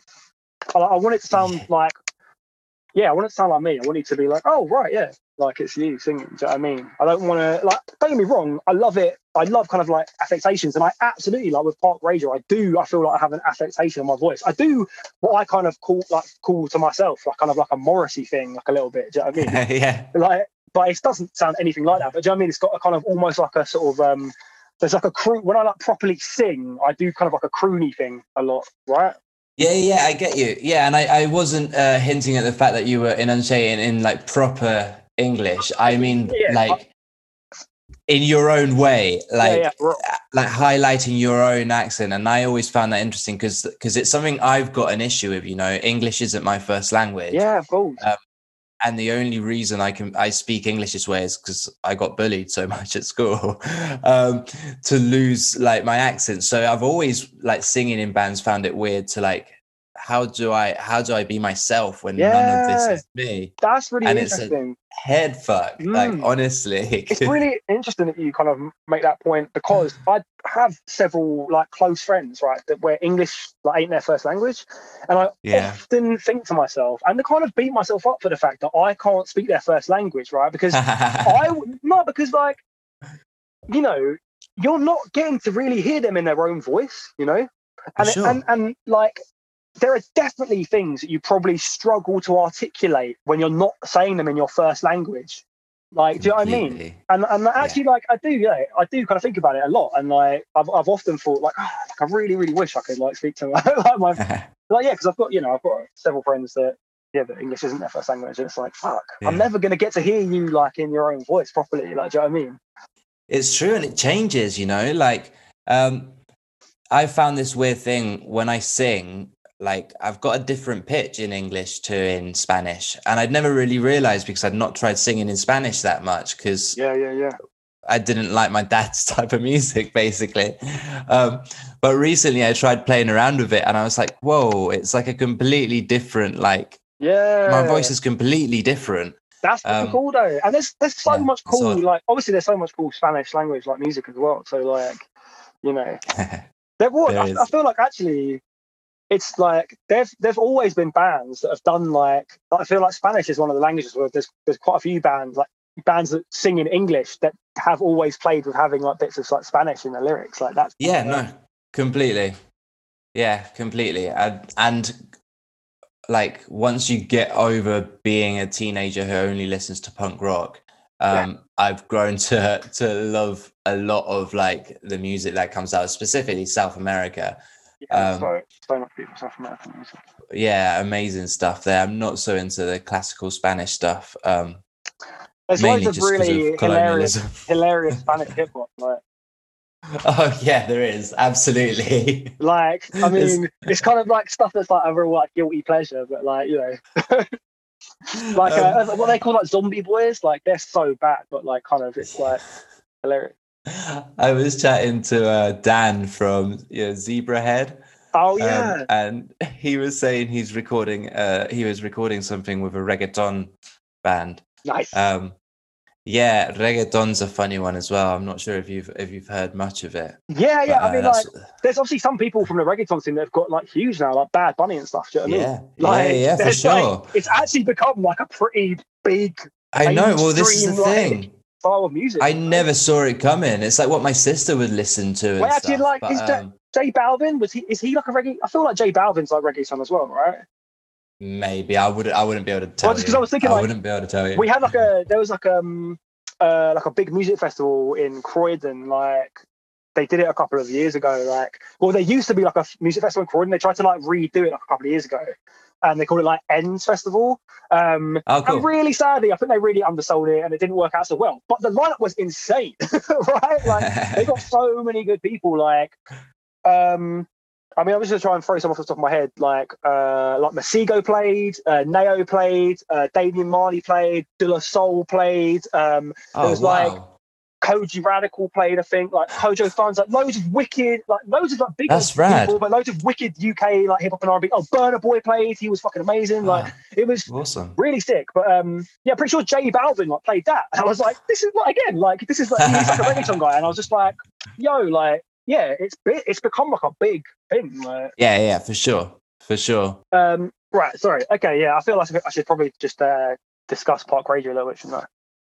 Yeah, that would be awesome. But actually, yeah, I will say that as well. Like, it's really funny because I remember when I talked to you about making a little bit of music before, and I know I said earlier, I was like, when you were like, oh, I was like, you know, I'm not sure if you'd be into it, and I was a bit like, oh, what? Like, I actually spent like in 2018, like I did actually spend quite a while like working on a project with like an old friend of mine who I'd actually played in like this little hardcore band with that just literally never like I wrote like a few songs. It's really funny. It's the only band as well that I'd actually ever played guitar in. Like I wrote like a few like we're talking like kind of noughties Bridge 9 style like melodic kind of hardcore songs. Do you know what I mean? Cool. Just like yeah, like I wrote a few of those like on guitar, and then me, my friend Kit, this guy, he played bass. Now from Bobby, like played drums, and we like used to like practice together and kind of like learning a set, and then we just never did anything.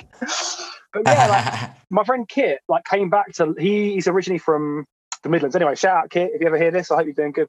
But yeah, he moved back to like his home town of Kidderminster. Like I'd met him, you know, when he lived in London like years before, and he'd moved back home for a long time. And then he'd kind of come back to London, and I saw that he'd like posted on his Instagram like, oh, you know, I'm looking just to work with people doing kind of like production stuff. He'd been making a lot of kind of like alternative kind of R&B kind of synthy kind of stuff. Yeah. And I was like, yes, like, yo, let's make some music together. Like, I've got songs. Like, let's do this. Because I'm massively, massively into like hip hop and R&B. Like, I would say that actually, nice. yeah, and like definitely like in like 2016 when I like got my legs back pretty much. Like I, was like going out to dance like to a lot of like hip hop and R&B nights and stuff because it's like my kind of. It's weird. I got really back into it. Like I got really after kind of, spending my whole like teens and 20s like playing in like rock bands, and like, being very much, like DJing at punk nights and just being very much like in that scene like the whole time. I got way more back into, other like the other music that I'd like loved when I was young. Do you know what I mean? Which was always like right. I had a similar trip when I stopped playing in the band. And we went traveling. Like I didn't want to listen to punk rock music because it like made me feel gutted to not be on tour. So I got really, really into hip hop. But it's weird, right? Because did you listen to hip hop when you were like younger? Yeah. So like some of the first, so I was raised by my mum, and she's super into like Motown, soul, R&B, that kind of stuff. That is like, and also like into a lot of like kind of blue beat and like two-step and old ska and reggae stuff. Like, and that is the kind of music that I, heard growing up a lot. And like, she's still got a huge record collection. Well, I think my parents had like a shared record collection, and like my dad left my mum when I was like 5, I think, and like that record collection is still, as far as I know, at my mum's house. Like I think she's still got all them records, and to be honest, like I hope I get their record collection. But yeah, like, and I was always like, I would listen to like, I would definitely like, put on her old R&B and soul records a lot, and like music was always around. Like my granddad, like her dad was a musician, and that's like I started playing keyboards when I was quite young, and I mean I play keys. Like I've always played keys. Obviously, just never done it in a band, that'd be cool. I play violin as well, but like I'm just bad at it. But I still would love to like use it for something. Yeah, for sure. Once things are normal, I'd love to get you around to sample some violin and keys. Then for sure, I need to get I don't actually know. Well, I think my violin is actually at my mum's house. Like I haven't, I need to find out what's going on. Well, because I got it like serviced. And then for some reason, I think I was around at my mum's, like looking after her dog. I mean, this is a couple of years ago, but yeah, I was like looking after my mum's dogs or something, and it was at her house, and then I just never brought it back. Do you know what I mean? Yeah. But it's there somewhere. Like I was gonna, I remember I had a plan to like record a part at the end of one of the Park Rager songs, and then we just never did it. But like, yeah. I mean, to be fair, there's like. On a couple of Meet Me and St. Louis songs, there's violin because Ollie, like from Meet Me and St. Louis, is like a really incredible violinist. Oh wow! Yeah, that's and awesome. I remember being like, oh yeah, like I could like, play some second violin, or whatever, but it was just like, no, this guy is like actually super good, really awesome. Good. But yeah, like but that's the thing, like I remember like when I kind of first got it back, like after being like, oh yeah, like I've got a violin laying around somewhere and I got it serviced, I started playing it again and was like, okay, like I could figure out how to do some stuff that would be, I could use it. Do you know what I mean? That's it. That's it. Like, I couldn't do a concert. No. On the violin. Well, I've just got really into, I bought the Machine Studio. Oh, nice. And it's like amazing. Yeah. So you can like hook up like a mic to it and record and sample and like chop it all up like on the spot and then do layer loops and stuff, because I got really into doing hip hop, and like I recorded a load of hip hop songs that I've just never released. I never released a lot of music. I've got a lot of music I haven't released. Oh, same. So like none of the stuff that we did, like, so yeah, I mean, none of the songs I did with like Kit in 2018 did we even really finish. Like, I'd written a couple of songs, and then we kind of like produced them together, and then like I was also like singing and kind of spitting stuff over some of his beats like that he'd made. Nice. And I was just loving it. Like, yeah, I was really excited about doing it. I was like, oh, like, you know, I've never done a project like this, and I loved this music so much. Like, it was like, and also, and I'll be honest, I kind of at the time I was like, yo, like, you know, I could see that like Lil Peep was coming up massive, and like there was a lot of like, you know, like GBC was getting really popular, and like a lot of kind of emo rap was becoming like big. You know, was actually like getting known around that time, and I was like, yo, I might be old, but I look the part, and like maybe if we can actually make these songs good and I can actually release this, maybe this is an avenue of music that I could actually go down doing. Like, do you know what I mean? Like, I was kind of like, oh, this is a real thing that is like a kind of a thing that's going on right now. Like, I could totally. There's people making you know, hip hop and R&B that's coming from that scene. Do you know what I mean? Like, I could be a part of this. You know what I mean? Like, I was. Yeah. You know, Wicker Phase, like Adam from Tiger's Jaw, like has been doing that stuff since he left Tiger's Jaw in like 2011 or whatever year it was that he left. And like, yeah, I was like, I love all this stuff, and I just like was really up for making some like sexy music. You know what I'm saying? Like, it's good fun. It is. It's so much fun, and I find it quite like it's really weird. I'm a very earnest person, I think, and pretty much all of the punk stuff that I write is like earnest as fuck. Like, it's like super earnest, you know, like it's like I rarely even use like metaphors, you know, like it's just pretty like straight up, you know, like I get you completely. But when I like write lyrics for obviously like hip hop and R&B, it's all fucking plays on words, you know what I mean? The whole thing of like writing like hip hop lyrics is just plays on words, you know, like it's punchlines. Do you know what I'm saying? Like, so like I just find it super fun to like write lyrics for that kind of stuff. Like, you know, you're writing jokes almost. Do you know what I mean? It's true. You can like, you've got a lot of freedom to do what you want with it, and to come at it from whatever angle you choose to. And that's like something that I mess around with as well, like writing like stories from different perspectives, which is something I'd never done with like punk stuff, because the same, it was like a release for my emotions punk, whilst with hip hop it's like, cool, I can actually create a story and like do whatever I want with it. Yeah, but do you know what though? Like, that's just, I think, and it goes for every single genre of music with like vocals and lyrics, right? There's always people that have like different styles across every genre in terms of like stuff that's like super like personal, like diary, like, you know, it's like reading your diary almost. And then there's people that like literally like tell stories and songs. Like one of the most recent like vinyl purchases I made was Wise by Joanna Newsom. I don't know if you ever listened to that record. I haven't, but I'm going to. Right, okay. So it's not on Spotify, unfortunately. I don't know if it's on other streaming things. It's probably on YouTube or something. I'll find it. I'll find it. It's like Wise. Like, that's how it's spelled. Just Y-S. Yeah. Joanna Newsom. That's like one of my favorite, I guess. I know I call it a folk album. Like, it's so Joanna Newsom is a songwriter that her main instrument is harp. Oh, cool. So she like her first. This is, I think, Wise is her second full length. Like, her first album is called Milk-Eyed Mender, and it's like it's kind of like a more of a regular album. It's like just, you know, like 10 or 11 like kind of shorter kind of verse chorusy songs that are like really quirky harp and vocals mostly. Oh, right? Cool. She's got a really weird cool. She's got a really weird voice, like a really, really weird voice. Wise though is like 5 songs that are all like 10 minutes long.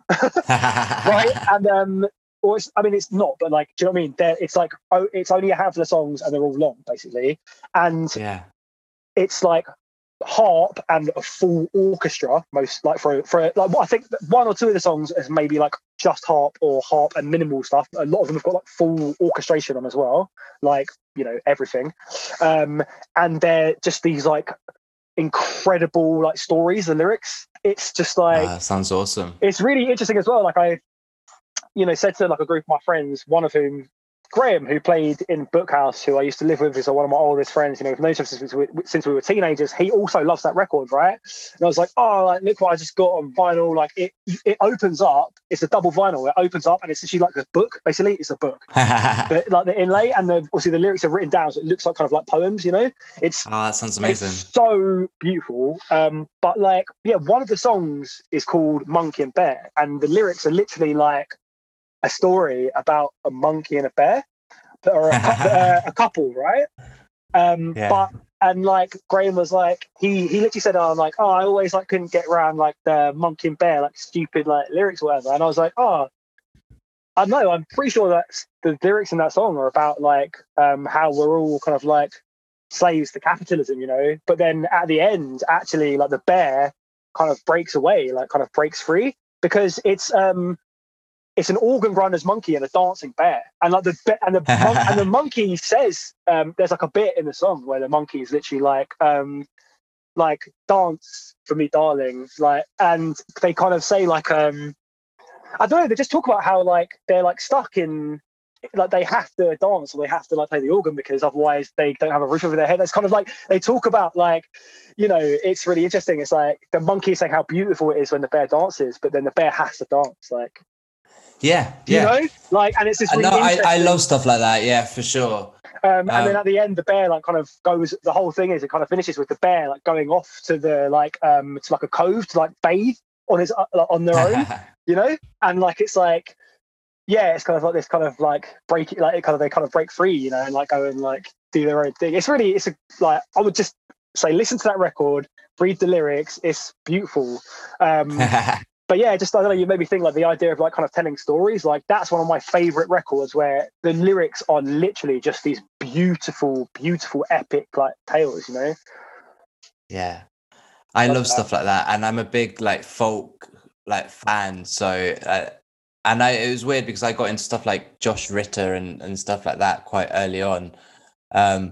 Through probably like Kevin Devine and that kind of stuff, and because he obviously did a lot of the like emo and punk tours, but then he'd also tour with like a lot of like folk musicians and do that side of things. I think and I always folk and emo really meet somewhere, you know.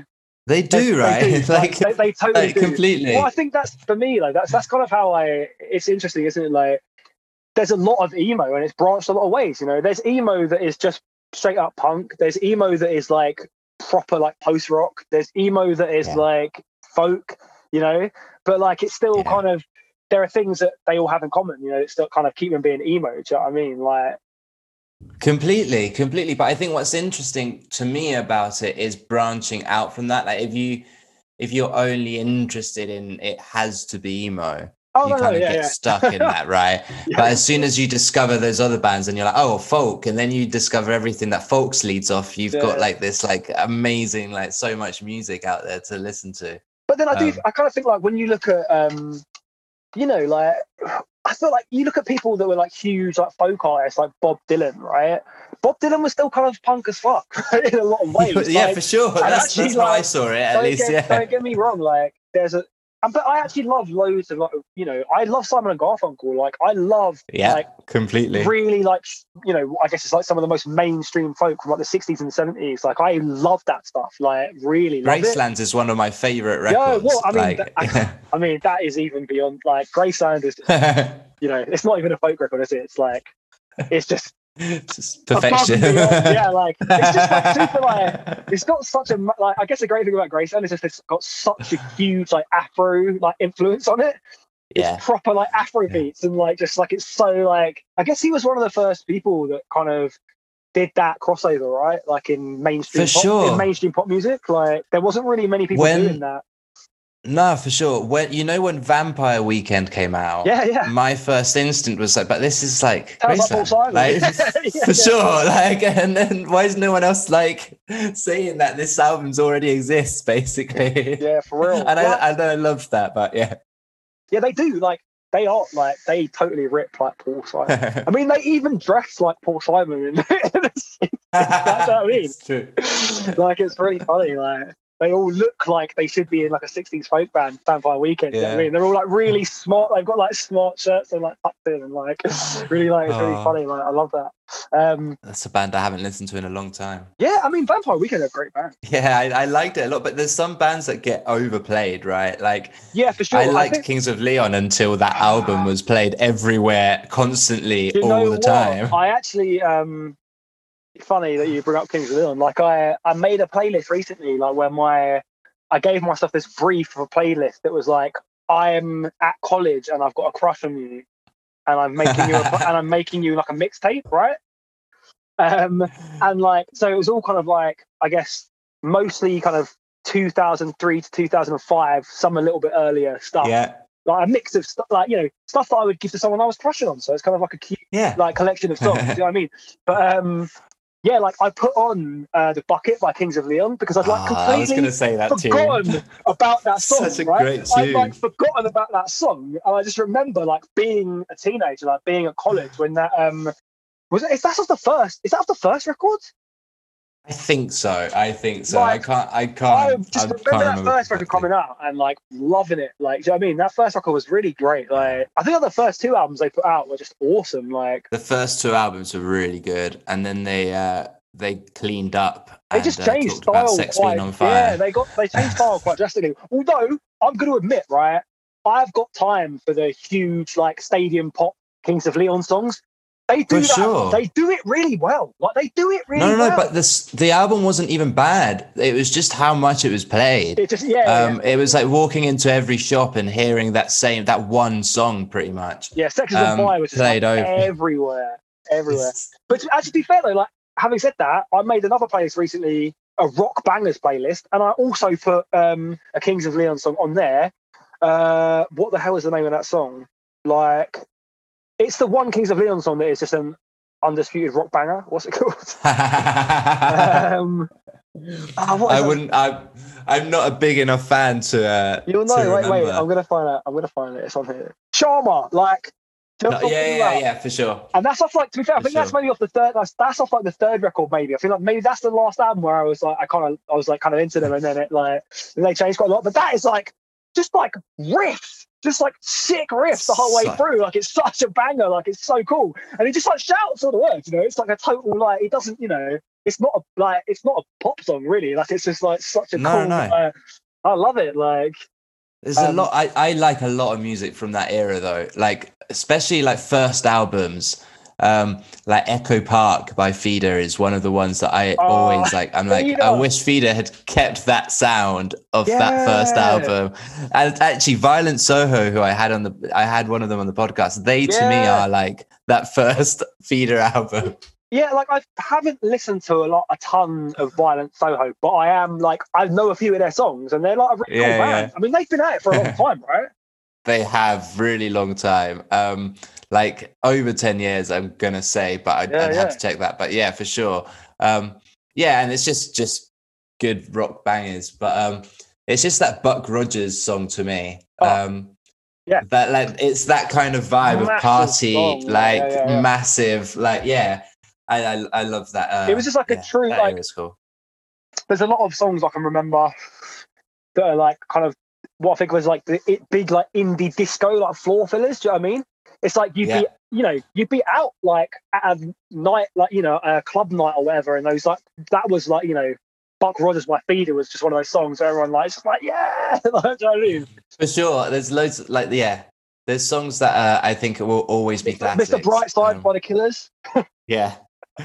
Place Your Hands by Reef. It will always be one for me at least. Mate, that also got like. Did you ever watch what is it? What's it called? TGI Fridays? Yeah. TFI Friday? What's the restaurant and what's the TV show? TGI Fridays, the restaurant. Right. Was it called TFI Friday? There was like a TV show presented by TFI Fridays. Yeah, so TFI Friday, it was a I don't even know what to kind of call it, like a variety show in the mid-90s, presented by, what's his face, Chris Evans. Do you know what I'm talking about? Okay, yeah, of course, yeah. Right, and Reef recorded a version of It's Your Hands On, but for the section that shows It's Your Letters. It's your letters, it's your letters, right? And so I feel like that kind of like cemented that song like in the national like kind of conscious, right? So like it became like a really huge song because it was just like part of like pop culture as well, like of that is because it's part of that TV show. Do you know what I mean? Yeah, I get you. Right, I've got to sum up the podcast section because and then we can keep chatting. But did you want to plug your latest release a bit more? Oh, yeah, for sure. So yeah, like we last year, me and two of my best friends like started recording a like 6-track EP. I mean, it's got 7 tracks because there's one little like kind of reprise on there. Yeah, like, and again, like that's the thing. We actually, Park Rager is a project that we started, I think, in 2015. The first time Matt, Dom, and I actually played music together was in 2015. Like Oh, nice. and some of the like a couple of the songs that are on the EP are like songs that we pretty much wrote like back then as well. I mean, we kind that's funny. we tidied them up, but like yeah.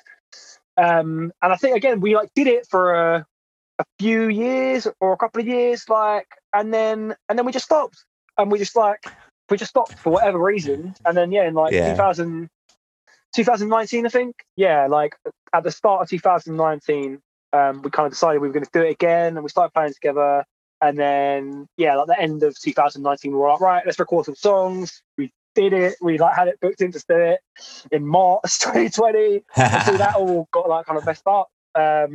We finally like got it finished recording the parts in September, and then like didn't get it the mixing finished until like January, I guess.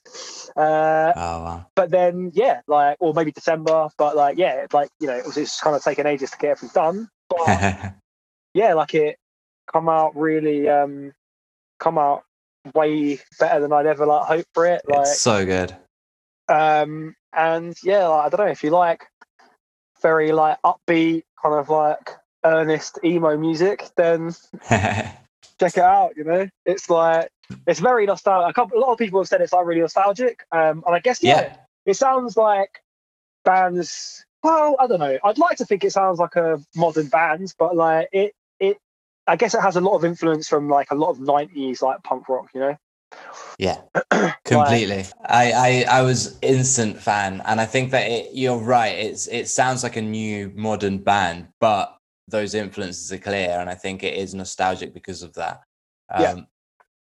It's just a certain way of coming at the music, I think, and like the levels of things, and I don't know.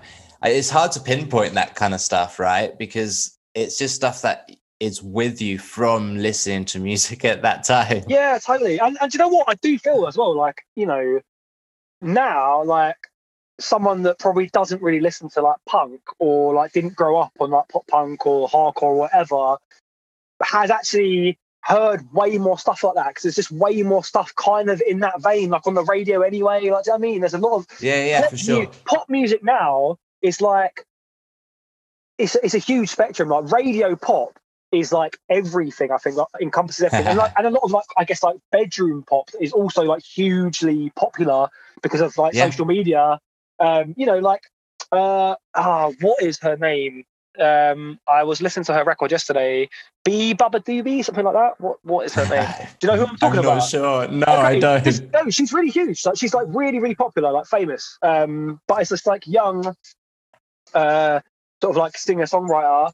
And like, it's proper pop music, but a lot of it sounds like what I kind of think of as kind of like, very like 90s alt rock influence, kind of emo-y stuff, Yeah. But this is like, completely. This is a pop star. Like, they're a pop star. They're like a one-person pop star, like putting out stuff like that. And I wouldn't be surprised if like bands that I had listened to or like played with were like putting out stuff like that. Do you know what I mean? Completely. Like, do you know what I'm saying? Like, it's a. But there's the internet now, so you've got access to all the stuff we listen to, and you can be inspired like, by it all. I just think like, there are like rappers that have pop punk tracks on their albums now. Like, it's like, that's normal. Sure. That's like a totally regular thing. Like, it just it's just like music is way more like open now. You can just kind of do whatever you want, which is great, right? Like, that's cool as hell. Like, I think, I quite like that. The sort of like boundaries of like genre, and I guess what come with that, which is like the separation of people, those boundaries are like falling now, right? Do you know what I mean? Yeah. Which is really cool, because it actually means that there's like less segregation of people on like cultural levels, right? In that sense. Right. Which we need right now, We need to be like, we need to not have kids fighting with each other because they're wearing different clothes. You know what I So true. Do you know what I'm saying? So Like true. when I Like it's not the time to be annoyed at the punks or the metalheads, right, right? yeah, like this is the thing. Like when I was growing up, right, you know, I was a little punk. I was also like, you know, I also wasn't a boy, and I was trying to be a boy, and I would like wear loads of weird shit, and I always had weird hair, and like, you know, I would just get like into fights. Like people would want to beat me up, and like, and everyone that has experienced that. Like everyone that was like an alternative person growing up in the like 90s and noughties, like has had the same experience. Like they totally understand that. Do you know what I mean? Yeah. And I feel Yeah. like that is Completely. actually much less of a thing now because It's kids are true. just like all like the like fashion and music and everything is like becoming way more like mixed up, you know? Yeah, for sure. It's a good thing. It's a good thing. Like I all I can hope for is that people listen to a bigger variety of things and Yeah. learn from But but different cultures but and like, experiences. do you know what I'm saying? I think it's super cool that like, you know, yeah, just like kids making punk music or hardcore music are like heavily influenced by like hip hop now, and like That's kids it. that are making hip hop are like heavily influenced by like punk and hardcore because they also listen to that because Yeah. it's like because you have the internet and you can literally just like listen to everything, like there's no like limit, you know. Think about how difficult it was before you had like streaming services to like get hold of new music. Like, mate, like it was like you would swap CDs and tapes with your Yeah. friends. Like that's how you got music, you know. Yeah, Like yeah. I it used was a to totally like make different. cassette tapes for people. Yeah, Yeah, like it was a for sure. completely different like thing. You just couldn't be into everything because how could you access like everything? You had to fight Yeah, really hard completely. just to find out about the kind of one genre of music that you were into. Like, do you know what I'm saying? Yeah. Whereas now it's So like yeah. you can literally have every single song of every single genre of music ever made at your fingertips. Like, Yeah, I used to go in with EMA money and spend 30 quid on CDs and not right, even knowing what I was getting right, because I real. hadn't heard because you couldn't check it out like beforehand. I'd just pick the coolest looking record like CD sleeves and be like, Yo, right, I'm okay. taking those. And like I will say that a massive influence on my like musical kind of evolution like in my teens was the fact that in Croydon where I grew up in my hometown there was actually an independent punk record store where Oh, everything in the nice. store was done it was like separated in record label as well, yeah, like it literally like I played my first ever like show like in a band that wasn't like at a school function in that shop when I was probably 14. Oh, Like that's seriously, like awesome. that shop was called Shakes and Action Records, right? Apparently, I mean, I never met him, but apparently Captain Sensible from the Damned like lived above it for a while, like with James, the guy that like ran the shop. Like I still used to see James, like the guy that ran that shop, around in Croydon like occasionally because he worked like for the, or still works for the Home Office, I think. But like, he moved to Brighton, Oh, but still came back to Croydon like to go to work, and I would occasionally like see him around, and I would always say to him like, "Oh, yo, like how you doing?" Like I don't even. He almost certainly has no idea who I am, but like actually it had a massive cultural impact on me when I was growing up. Do you know what I yeah, mean? Because I could that's it. literally go into the shop and be like, "Oh, like." Oh, like you know, I've been listening to like this band or whatever, and like he would probably be like, "Oh, cool, like maybe like check out like this, you might like this," or like, Yes. "Oh, they're on this label. Like, have you looked at other bands on that label or whatever?" And like, you know, I felt like you know, I guess I got into like kind of Green Day and like probably Blink 182 through like them just being big bands. You know, they got kind of big, right? Yeah, They broke out of like their scenes. You know what I mean? Um, completely. Yeah, like those are the in bands the that mid like, to late yeah, '90s, like in the mid to late '90s, I guess they were kind of like the kind of melodic punk bands that were like actually mainstream. Do you know what I'm saying? yeah, But and then, kind of offspring when Fly to Fly well, for a White Guy came out. yeah, for real. I think actually the biggest, like the first like big punk show that I ever went to, and I guess so. Well, I was either 13 or 14 because it was the Conspiracy of One tour, and I'm pretty sure that album came out in Yeah, 2000, right? yeah, I So that think that's album, probably so right. it was Yeah. either 2000 or 2001. So I was either 13 or 14, and that was my first like big punk show. It was at Wembley, and it was Rufio, AFI, and the Offspring, and it was, Yeah, to be fair, incredible. Like you know, I loved all of those bands, and completely. like But again, like Nitro Record, like I love Nitro Records. Like they put out loads of records I really loved. Like For sure. you know, the first two Rufio albums I was super into. Like obviously all of the AFI records, like, I loved AFI. Like, you know, when Davey Havoc was like probably one of the first people that I like saw, you know, that was like an idol of mine that was like a super like genderqueer person, you know? Yeah. Like Yeah. and like I was like in love with it, you know, like AFI was such a good band. I remember going to watch them with Alex Mills gave me a free ticket because he had a spare ticket, and I went to watch them with him a few years back. And it's at that point where December Underground had just come out. oh no way, like I think, yeah, or just shortly after that, I believe. But I still gutted I didn't see them like at that initial kind of like period. I saw them like a couple of times when I was a teenager, like and they were incredible. Like I saw them headline the Astoria. I mean, that might have been within like because Art of Drowning probably came out in that. Maybe Art of Drowning came out in 2000 as well, right? And I feel like that's when they first started to get a bit more attention. Like Days of the Phoenix was like an actual single that got played on like MTV. The video was on MTV2 and stuff, right? So like they started to get a bit more attention, and I'm pretty sure, it was probably like within a year of that Offspring show, like I saw them headline the Astoria, and it was with Midtown and Stamping Ground. So it was with like also two bands I love, but like obviously completely opposite. Like Midtown are super poppy pop punk bands, and then Stamping Ground were like a brutal hardcore band. Like, wow, it was such a good lineup and like a really cool show. But like, they were amazing. Like they were amazing then. Like, that was my like, you know, my favorite era of AFI is probably, I mean, from like 98 to 2000 is like my favorite period of AFI.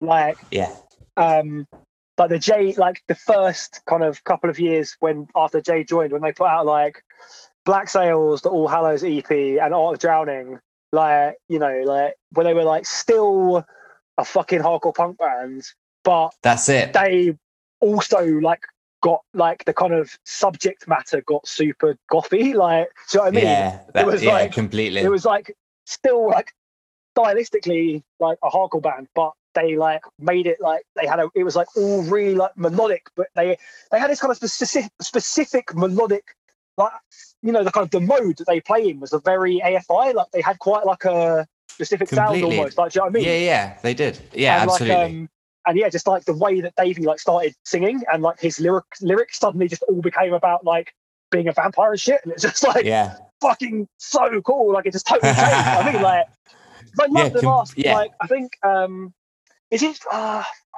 think Shut Your Mouth and Open Your Eyes was the last album with like Mark on guitar. I would have been like, say the single second was like the kind of like the single off that record, I think, and like that album is also wicked. Like I really like that album. Like I did really like that album, and like, but yeah, you know, because before they were just a straight up like really like angry like hardcore band, you know, like it was like super snotty, like shouty, like, you know, just like like, it changed. It changed pretty drastically, like it kind of like but in the best way, like like in the best way. No, and that's I love that. That's the sound that I think. Well, you can see it then with like Creeper and things like that. How I mean, Creeper wouldn't like Creeper wouldn't exist without AFI. Like, do you know what I mean? For I think, sure. like Will's two favorite bands, Alkaline Trio and AFI. Like I think so, which makes sense. Like I mean, I don't know if you ever listened to did you ever listen to Our Time Down Here? Yeah, completely. Of course. Like, I feel like Midnight Mass, like the kind of, I feel, which is like their opus, you know, it's like the last thing they released before they split up, and I feel like it was like almost a perfect album. You know what I mean? Like that is a great album. Like, I could still listen to that. I can still listen to that record. Like, I love it. Like that. I feel like that is literally like it's like a weird homage to early Trio and like the like best AFI years, like kind of mixed together. Like, do you know what I mean? It's like that is what it sounds like. I hadn't thought that. I need to re-listen to it with that in mind. The way he like sings on the album is like very like he does a lot of like Matt Skiba-isms. Like I feel like, do you know what I mean? Yeah. I was a big also like fan, you know, sure. I've got a Trio tattoo. Like I love Alkaline Trio. Like so the first three Alkaline Trio albums, again, were like really like big ones for me. Like God Damn It, Maybe I'll Catch Fire, and From Here to Infirmary. Like I really love those three records, and like all of the they had like the self-titled album, which is just like all of the kind of like 7 inches like put on like an album. Again, like that is like amazing. Like I just love those years of Alkaline Trio. Like again, it's the subject matter and the imagery they use at that time, and it was very cool. Very cool. Yeah, totally. And like I feel like a lot of they got, like, for me, like lyrically, like Trio just got a lot less like honest like later, like as they got older. Yeah. Like, do you know what I mean? Like those, like I think, yeah, like those 3 albums, particularly those first 3 albums, and all of the other music that they recorded in between those albums, like the lyrics, both like Matt and Dan's lyrics are just so like brutal, you know. Like I really like love that about them. Like, do you know what I mean? They just don't pull any punches. It's like pretty dark, you know. Like they're like, it's very dark. Like they're depressed, you know. They're fucking depressed as fuck, and it's like I just kind of rate that about it. It's like it's cool, like it's beautiful, and then I feel like they started to get a little bit more like, I don't know, I guess they were kind of older and more comfortable, and like it just kind of showed like in the music. Do you know what I mean? It kind of like it became like just. It was just their full-time job, like doing that band, and I feel like it started to just kind of feel like that, you know, like Alkaline Trio was a very emotional band, and it kind of lost that, you know, as it kind of got older, you know. Yeah, I agree. Lewis, I have loved chatting, and I am going to leave in the description when this comes out all the links to as many of the bands we've talked about that I can find. I think there's everything still up on Bandcamp somewhere, I think. So I will add it all in. Is there anything you want to leave people with? I'll just say thank you, anyone that has listened to this. Like, I was honestly really, really flattered, Miz, when you asked me to do it, and quite like nervous about doing it as well, to be totally honest. Like, I've never really done anything like this, like, so it was quite like, yeah, it was a little bit nerve-wracking, but it's been an absolute pleasure to talk to you. And, yeah, thank you for asking me, and thank you anyone that's listened. Everyone, please be kind to each other. Be really, really kind to strangers, especially strangers that are working right now through everything out in shops, people delivering your parcels. You know, like, there's a lot of people that are still putting themselves on the line, like, every day. And yeah, like, you know, appreciate that they're struggling as well, and that, like, it's really harder for them to do their jobs, and like, just be real nice to them, you know, even if it seems like they're kind of failing you to do what they should do right at this time.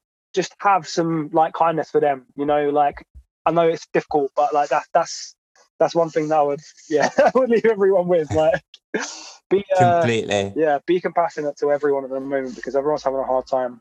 But yeah, I think that's the main. Yeah, no, I think that's a beautiful message to leave everyone with. So much love and respect for you, Lewis. Thank you so much for chatting today. Yeah, massive love back and respect. Like, it's been a pleasure. Thank you so much. I'll speak to you soon. I really hope you enjoyed that episode. It was an absolute pleasure having Lewis on the podcast. I've really wanted to catch up with him for ages. And yeah, I can't wait to hang out once all this madness is over and it's safe to do so.